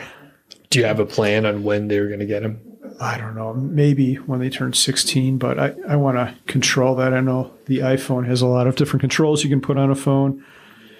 Like they have access to a computer, and our kid will look at the computer and the news, and we were talking about how beneficial the absence of news is in your life, and I see how toxic it is to her. Like, Dad, did you see what's going on? Like, what are we going to do about this? I'm like, this has no bearing on our life, but I think I should keep in touch. Like, how do I stay informed? I'm like, it doesn't quite work like that, but it's hard to explain to a 13-year-old.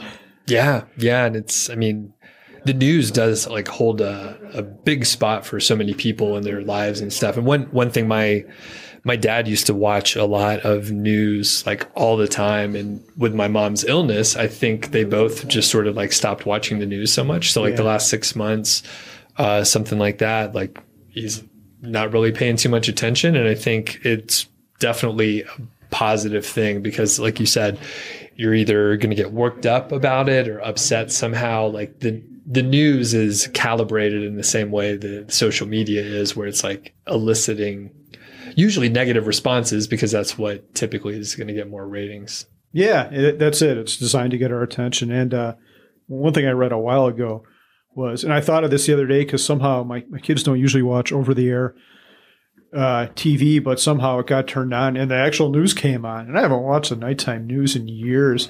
It came on and I paid attention to it for a minute. I'm like, this is all garbage. Well, this car accident happened here, this happened here. And I'm like, the reason it's news is because it doesn't happen in the normal course of life. But that's also the same reason why you shouldn't watch it. Like who cares that? I mean, there's a human cost, I guess, but who cares? That car accident in Denver did not impact me, or the snow in the mountains does not impact me, and that event will be done with. I think there's a difference between news and staying informed, too. But even that, I'm trying to think of something I would want to stay informed about. Maybe my tech stuff, but that's enjoyment for me. That doesn't cause me stress and doesn't take time away from my life. But it's a delicate balance. But yeah, really, really tough balance. And I mean, I don't know exactly what to do with it other than, limit it and make sure I'm at least mindful and deliberate about like the inputs that I'm taking in. Yeah, you are what you take in, just like food. And yeah, I think these news networks, whether you're on the liberal side or the other conservative side, like you're not gaining anything from watching those. They're trying to get your attention and they're trying to get you riled up. And if you really want to pay attention, read the facts and try to come up with your own opinions instead of having those outlets force feed them into your brain and scare the shit out of you. Yeah, it's tough. All right. So I think I just did one. So is it your, or did you just do one? I don't know whose that was. I'm not keeping track. Yeah, this is a good sign. Yeah. I guess I've probably got 2 more in total, like one absurd and one that changed mine, which I would save that for the last one. Okay. So, all right. Or just do the one if we're about done. It's up to you. Huh? Yeah. Well, why don't you do the one that's not your last one, and then I'll go again, and then. Yeah, so this is more on just, I've been thinking a lot more about my age, and I've seen some death around me lately. My father passed away, and we know 2 people have died of COVID. So I remember as a kid, I was probably 12 or 13, and we were invited to a friend's dad's birthday party, and I got there, and he was turning 40, and they had all these black banners on, kind of making fun of him, like, you're over the hill. I think I remember there was like some tombstone thing, like, you're over the hill and all that. So I've thought about that a lot. And I don't know where that milestone came from or that age, that break point in life came from, that it's all downhill from there. But my own experience, when I was a kid, I could only ever do one pull-up. Like we had the gym test where you'd go up there, the whole class is watching you, and I'd like, pulling myself up there, and all the pretty girls are pointing at you laughing, and it was so embarrassing. But like a couple of years ago, I did 10, and I kind of lost my way during COVID, but I did 6 or 7 earlier this week. I think it was 7, actually.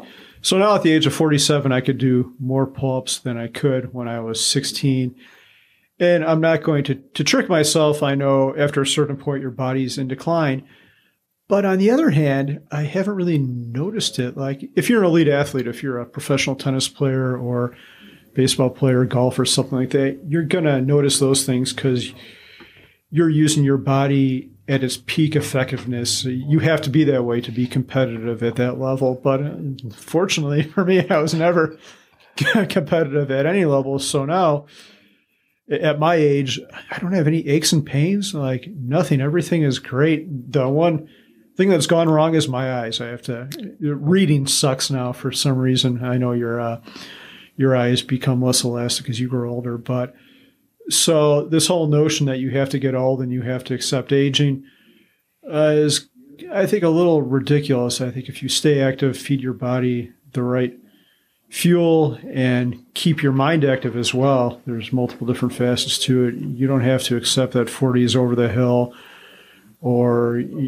you have to stop doing things. Eventually, I'm not going to deceive myself. Eventually, your body, something will happen, and you won't be able to do something. But I think you could stave those things off for longer than people think you can.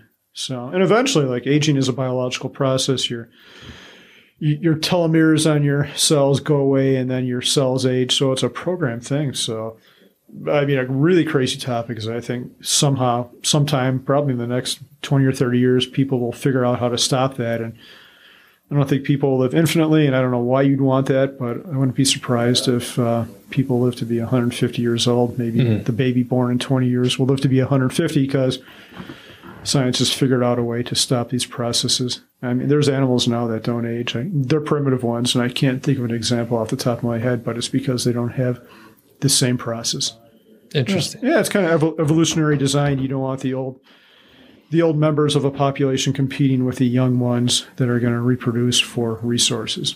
That's a whole other topic. Right. Yeah, that's pretty cool. So do you have a target for pull-ups or anything? I know we've talked about it a few times, like in the last year, I guess. Yeah, I got up to 10. This is probably a stretch goal, and I don't even know if it's possible. But I want to see if I can get up to 20 this year. So I keep track, and every time I do my workout, I try to do more than I did the last time, either more per set or more overall, but I always try to do more. Maybe I've been going too hard. I did my last one on Sunday, and what day is it today? It's like Wednesday. Is it Wednesday? Yeah, it's Wednesday, and my lats are still sore right now. So maybe I'm overdoing it, but I just did get back into it too. That's a balance too, because you want to work hard, but not so hard that you injure yourself. So yeah, I hope to be able to do 20 20 pull-ups. At my peak, I could do 70 push-ups. I'd like to be able to do 100 of those in one time too. 100 clean all the way to the ground. Right. Push-ups. Right. So. That's cool. Well, if we can get that hoodie off you, we can get a before picture here. Doug, no one wants. Yeah, before picture. Yeah. No one wants to see that. I think we blind the audience too with my white pale torso. skin. Yeah. For the people on the podcast, he lifted his shirt up. So okay. Hopefully today. I think you totally can. I know I did like 100 push-up like training regimen, and there was a specific format for the training so that you were doing sort of maintenance for a little while. And I think it's the same way, like you train for a marathon or a half marathon rather, right? Yes. So you don't want to push yourself too hard too often. So it was something like once a week where you're really extending like the workout. I can't remember it exactly, but you could look it up. And there's one for pull-ups too. Okay. And I can't remember if it was 25 or 50 pull-ups. And this has been a couple years and I haven't done pull-ups in a little while, but I got up to like 22. Holy cow. And insane, right? Because clean overhand pull-ups? Or? Yep. Yeah. Wow, like nice. wide bar. Yeah.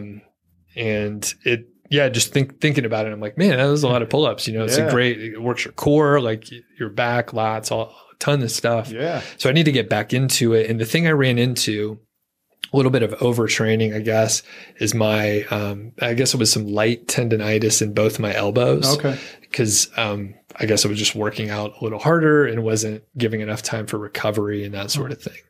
So yeah, I think you could totally do it. Especially, you were up. You said you did 6 or 7, you did 10 not too long ago. So, you're still obviously in the right range, and it'll just be like most things, like make sure you rest enough, I guess. Yeah. I'm curious, how long did it take you to work up to the 100 push-ups or 20 plus pull-ups? I don't remember. I think the push-ups were probably like, I would say 6 weeks to 3 months or something. I can't remember. There were periods where I think I realized, hey, I'm getting a little sore. I'm going to do this week again. So you just, because I wasn't doing it for any other reason than vanity. So I just repeated the week and made sure I didn't like injure myself. For the pull-ups, I think I really gradually like just did a few more. So it could have been like 6 months or something. Okay. And I was, maybe a couple times a week, I would just try to do as many as I could. Okay. And then just slowly over time, which is fun if you actually go to a gym, because people are like, look at that skinny dude, like doing a shitload of pull-ups. Like it is motivating, right? The whole external pressure. Yeah. And of course, the pretty girls that were laughing at you, they don't notice. So it's just the dudes. Yeah. So it's always the guys. But Billy, on this topic, one other thing I want to say real quick, and Peter Attia, again, I'm so thankful that you introduced me to that guy. I was listening to a different podcast, and this was a more recent one, but he was talking about how important it is, how important strength training is. Like, I think he said something like, if you're running and doing strength training, like you can give up the running completely. Strength training is so important because that's what we lose over age, and that's what makes us weak and unable to do certain things and reduces our quality of life. Like I think he was talking about LeBron James, and his example is, what's the difference between LeBron James now and LeBron James from 10 years ago? All of it is strength. That's the only difference. There's nothing else wrong with them. It's all strength training. So male, female, you should make it a core part of your life and never give it up. And you could do it. You don't have to have weights. Mindy and I do just body weight squats. So we go on walks, and like every minute or two, we'll do 10 squats, and we'll try to do at least 100 of those a day. That's so important. That's another great full body exercise that I've read that. I think it was on Tim Ferriss said that Japanese are pretty successful with living long and quality lives. And I guess in that culture, they eat sitting down. So they kind of practice the squat exercise as part of their daily routine, where most Americans probably never have that exercise. You sleep in a bed, you roll off that, you're in a chair. So you never practice getting up off the floor and using those muscles, but they're so important in the big muscle groups. Again, like going off of your point here, I had an Achilles injury because I used to run a lot more. I miss it a lot, but I know it does beat up your body. So it's probably a good thing that I'm not able to run nearly as much as I could before. but I went to physical therapy and I did a lot of like single leg exercises because I was sort of imbalanced. I had some muscular like imbalance. So my hips weren't aligned, and there's issues that arise from that where like my hips aren't aligned. So it ended up impacting how my foot was falling, and it hurt my Achilles basically. So it wasn't even the source of the reason, right? But that's how it manifested itself. Yeah. But the point is, I've been doing a lot of single leg, like deadlifts or squats. So I'm trying to balance that out. And I think, balance is another super important thing because, as you get older, and I could think of, our grandparents or parents as they got older, and you see them going up and down stairs, and that imbalance is not good. And just, falls and those sort of things. Absolutely. So I think that was the going over the hill. Going over the hill. You don't have to give up on your body. You don't have to give up on life. Stay active, lift weights. And what's the Dylan Thomas quote? That poem, "Don't go gently into the night," or whatever, like fight the night. Or I'm doing that guy. I'm not doing that poem any favors, but I think that's the right way to live. Stay active. Be healthy. You're right. I'm going to do a couple super quick ones, and then I'll kick it back to you for the finale. Uh-oh. So a lot of pressure on you. All right.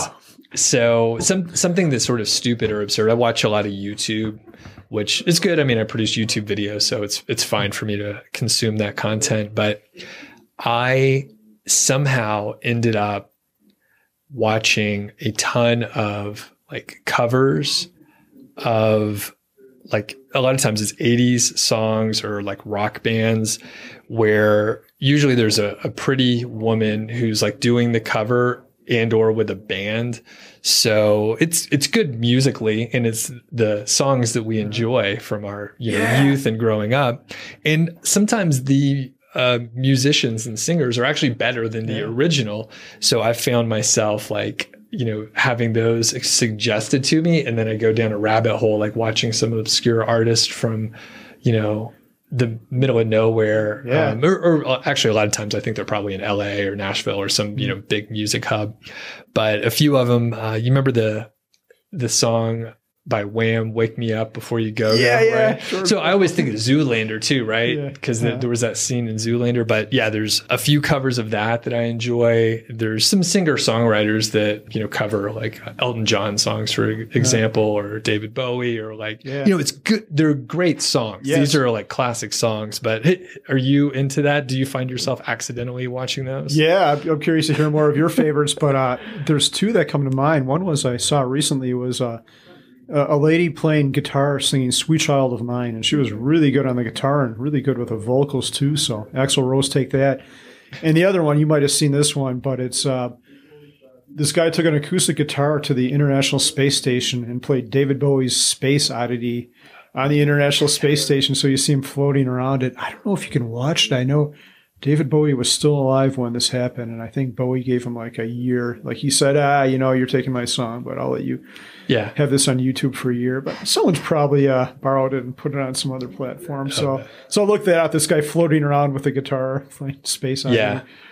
Interesting. Do you play guitar a little bit? Yeah, not well. I wish I could do that better. My guitar playing, speaking of absurd, my guitar playing is absurd. Yeah. I'm not too good. I need to pick it up more. I may do that sometime this year. So, okay. So the covers on YouTube, that's a little silly. And then something I'm excited about, I'm into photography and, I have like cool cameras and stuff for doing YouTube. And I recently picked up a pretty long telephoto lens for like wildlife. So I'm pumped about that. And, we were talking earlier, I'm kind of like trying to pump the brakes and like do a few more projects that I enjoy. And, we have some awesome state parks, very local. There's eagles that nest nearby. So I have this nice like wildlife 300 millimeter lens that I've been taking out to some of these state parks. And, there's a few eagles that nest just a few miles from where we live. Yeah. So same for rain. And it's so quick to get to. I could just pop over there for, in 10 minutes or less, hop around, see if the eagles are around. And it's been fun. And have you ever been to Bar Lake over closer to the airport? No, I don't think I have. That sounds familiar though, but I don't know why. If you guys are looking for a field trip, there are eagles that migrate there and they winter there. So there's like 50 eagles. Holy crap. Yeah. So go check it out. I got one of those annual state park passes, but well worth the money. I mean, in Barr Lake, like I think they start heading out pretty soon. So you guys may want to put it on, if you're looking for an outdoor activity, maybe when it's not so cold, but most of the lake is iced up, and there are quite a few juvenile eagles. So they don't have the white head, but they're still huge, and they're beautiful birds. Yeah, that's awesome. Wow. Barr Lake. God, I can't wait to see some of your photos too. I like photography too. I become lazy. Phones take such good photos now, but I've considered buying a camera. We'll talk about that offline sometime. All right. Yeah. So that's all I have. And like I said, I'll send it to you for the grand finale. Oh, geez. No pressure there at all. How do I start this out? Have you seen the movie Soul? It was a Pixar film that just came out, or? Okay. I haven't. I'm going to try to. Well, Soul will explain what I'm going to talk about much better, and I won't spoil the film for you, but it's very good. It's been described as an adult film that happens to be a cartoon, but yeah, see that. It's on Disney Plus if you have that. You might be able to buy it from somewhere. But anyway, like one thought I've had, and I've been living my past 47 years wrong, is I would always make these grand goals in my life. And one of them was quitting my job and retiring early. And even with my projects in life, I'm like, I can't wait till I'm done with my deck, or I can't wait till I'm done with a basement.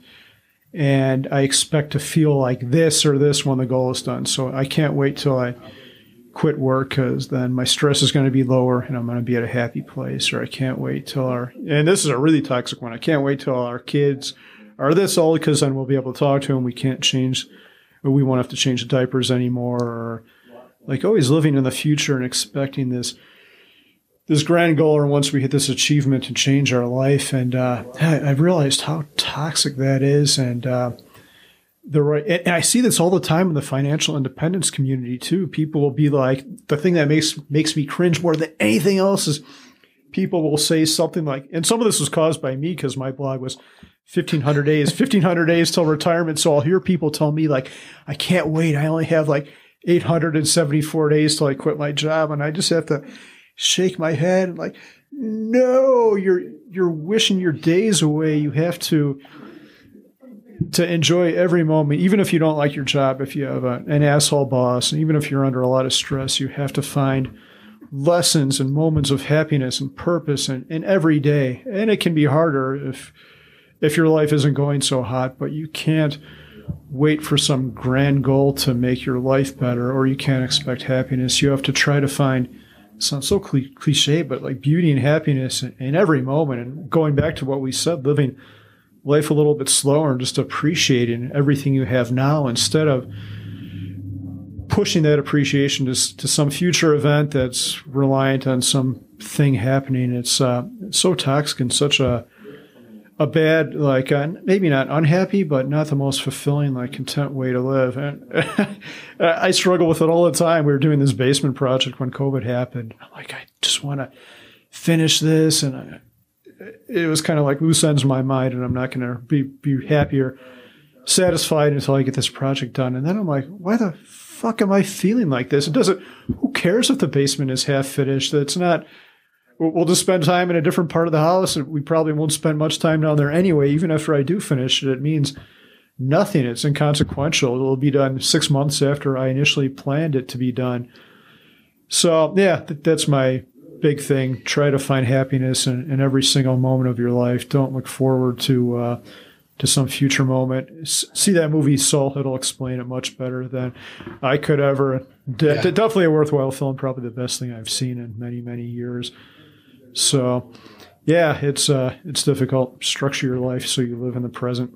Yeah. Were you aware of this in yourself previously, or the movie really like triggered it? Well, the number one thing that triggered it initially is by this whole, I had a stressful job and I planned to quit, and I thought, well, you know what? I'm going to be so much happier after I'm done with the job. Like that's just going to be game changing. And I look forward to it for years, because I found the Mr. Money Mustache blog. I'm like, hey, in like 3 or 4 years, I can do this and my life is going to be like way better. And then that point came when I quit. And I'm like, wow, life is still kind of the same. It was better. It was an improvement. I had more time. I could do more things. But what didn't change was my level of happiness. I'm like, maybe a slight uptick just because I didn't have that background stress all the time. But it really didn't change. And that's when I learned, like, happiness comes from the inside and how you perceive your life. It doesn't come from these external events. So that got me thinking about it in the first place. But it takes a lot of practice to really wrap your mind around it and to really embrace that mindset and to just live and appreciate what you have right now. Yeah, I felt like such a fool too. I'm like, wow, you look forward to this for all these years, but now it's like, yeah, it's still kind of the same. Like, well, what the hell were you thinking? Like, big dummy, but better late than never, right? Yeah. Yeah. And I mean, I don't know if I'm enlightened in the same way as you. I'm a few years younger than you, even though you have a lot more hair than me. But I think at some point, maybe because I didn't find the sort of FI movement, and I've never been like super like gung ho. I kind of followed it adjacently. I did like side hustles and stuff. So there's some common themes, and entrepreneurship has some common ideas, I think, with, you know, being frugal and not being in debt and that sort of thing. And I think probably as I was, you know, dealing with getting laid off, or maybe even a little before that, but just understanding like, you better enjoy the journey and the process. Cause like basically, you're going to start other projects, you're going to be working on things, and it's really good to find your happiness or your joy from working on the things, going through the process. And that does keep us active with like some other purpose that we can move towards. And maybe we get a little obsessed with something for a few years, and we can do that for a little while. And then, you know, we find something else we dig and spend time there. And like I said, I'm not sure if I'm like enlightened, but I'm like, I think I understand what you're saying. And it's like the day to day is like, if you could figure out how to be happy, like during the day to day, like you're probably going to be okay after you retire, or after you have, you know, reached that perhaps arbitrary milestone that you've placed in front of yourself. Yeah. So, yeah. Yeah. And one last thing I'll mention is one thing I had a hard time with is uncertainty in life. We talked about before how planning is toxic, and I always wanted to know where my life was going to be in like 5 or 10 years, and not knowing gave me stress. But now I've learned that life is a lot better not knowing what the hell you're going to be doing. If you would have told me when I had a job that I'd be co-owner of this co-working space, talking to you, having a podcast, I would have thought you were insane. But I was able to embrace these opportunities because I didn't plan for stuff. I didn't have a job. And when you don't have, it's amazing the opportunities that'll come to you if you just if you have the time and you open your eyes and ears and listen to people. I just had a conversation with a friend last week, and he came into town. He's like, you know what I'd like to do? I'm like, no, what's that, Ray? He's like, I'd like to move to Longmont, and I'd like to brew beer and open a bottle store like this one I saw in Estonia. Even had a name picked out. I'm like, well, you want to do it? I've got some money. Let's go find a place on Main Street. We know people brew. We know Magic. We know Matt. We know you. Yeah. Let's get some of those involved. It'll be a fun project just with friends. And I wouldn't have been able to do this if I didn't have this random conversation and didn't have the time. So the uncertainty in not planning has become, instead of a point of stress, has become a superpower. So, and it's something that gives me joy. Like, wow, now I might have this cool thing to look forward to in the future, collaborating with friends. And actually, we should talk about this sometime too. I was like, is this happening? Like, are we doing this? Well, we've actually looked at real estate on Main Street and stuff like this. But but the number one rule is it has to be fun. It has to make some money. It has to pay for itself. But like what Ray said to me is, it has to be a place where we would voluntarily hang out, even if we didn't own it. Like, we're going to go there and hang out there as friends and make it fun for other people. So we're getting off on a tangent here, but it's so fun not having your life planned out and not knowing what's going to be happening in a couple of years. And you could still live that way even if you have a job. You don't have to be tied to some corporate, in 2 years you're going to be an architect, and 2 years after that you'll be a director. You know, that's fine and all that, but I don't know. It seems if you get into that mode, you're building your life and you're building your identity around a job too. I think some people can pull that off if that's truly what they want to do in life. The litmus test for that is, would you do it for free? If you won $10 million, would you still want to be director at the Acme Corporation? I don't think most people would. This is a whole other conversation. It's difficult to figure out what you might want to do, but I think most people, if they had infinite money and they had their true passion, would stay at their job. And if they did, they found something truly special. My wife is actually one of them. She works not for money, just because she enjoys it so much. I tell her all the time, you can quit this. But she keeps at it. So if you've found that in life, you found something truly special. But ask yourself that. If you had $10 million, would you stay at your job? If not, what would you be doing and how would you get there? So, and that's what financial independence gives you, not one specific thing, just the option to go in a different direction when it appears. I think that's a great place to end.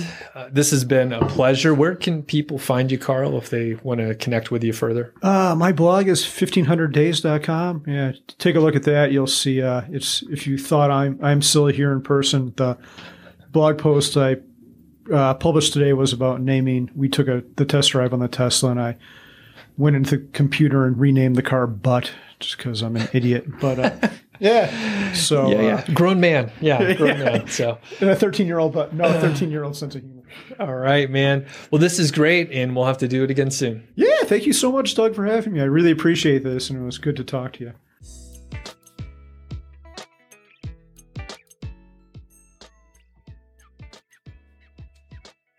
I hope you enjoyed the conversation as much as Carl and I did. If you found anything interesting or insightful, shoot me an email, feedback@doug.show. And if you have constructive feedback, maybe you want to criticize the way we did the show or anything like that, you can also let me know. We are looking to improve. So it was really fun for Carl and I just to chat and shoot the shit. Very enjoyable. Sometime soon, we'll be having a beer together. So go check out 1500 Days. You can, again, see his journey, hear about his journey to retirement. And then he has a YouTube channel as well. He has been posting some stuff on his home improvement project. So if you're into that kind of stuff, you can have a look. They're pretty funny too. He makes me laugh. Carl's a good dude. So I think that's it for today. We'll catch you on the next episode.